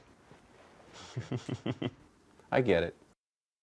The relationship I have with Shi-chan is for my happiness. You know, if I play along and pretend that she can see, she can hear, that sort of thing, well, if that's what makes me happy, that's what makes me happy. So I really see no reason to change.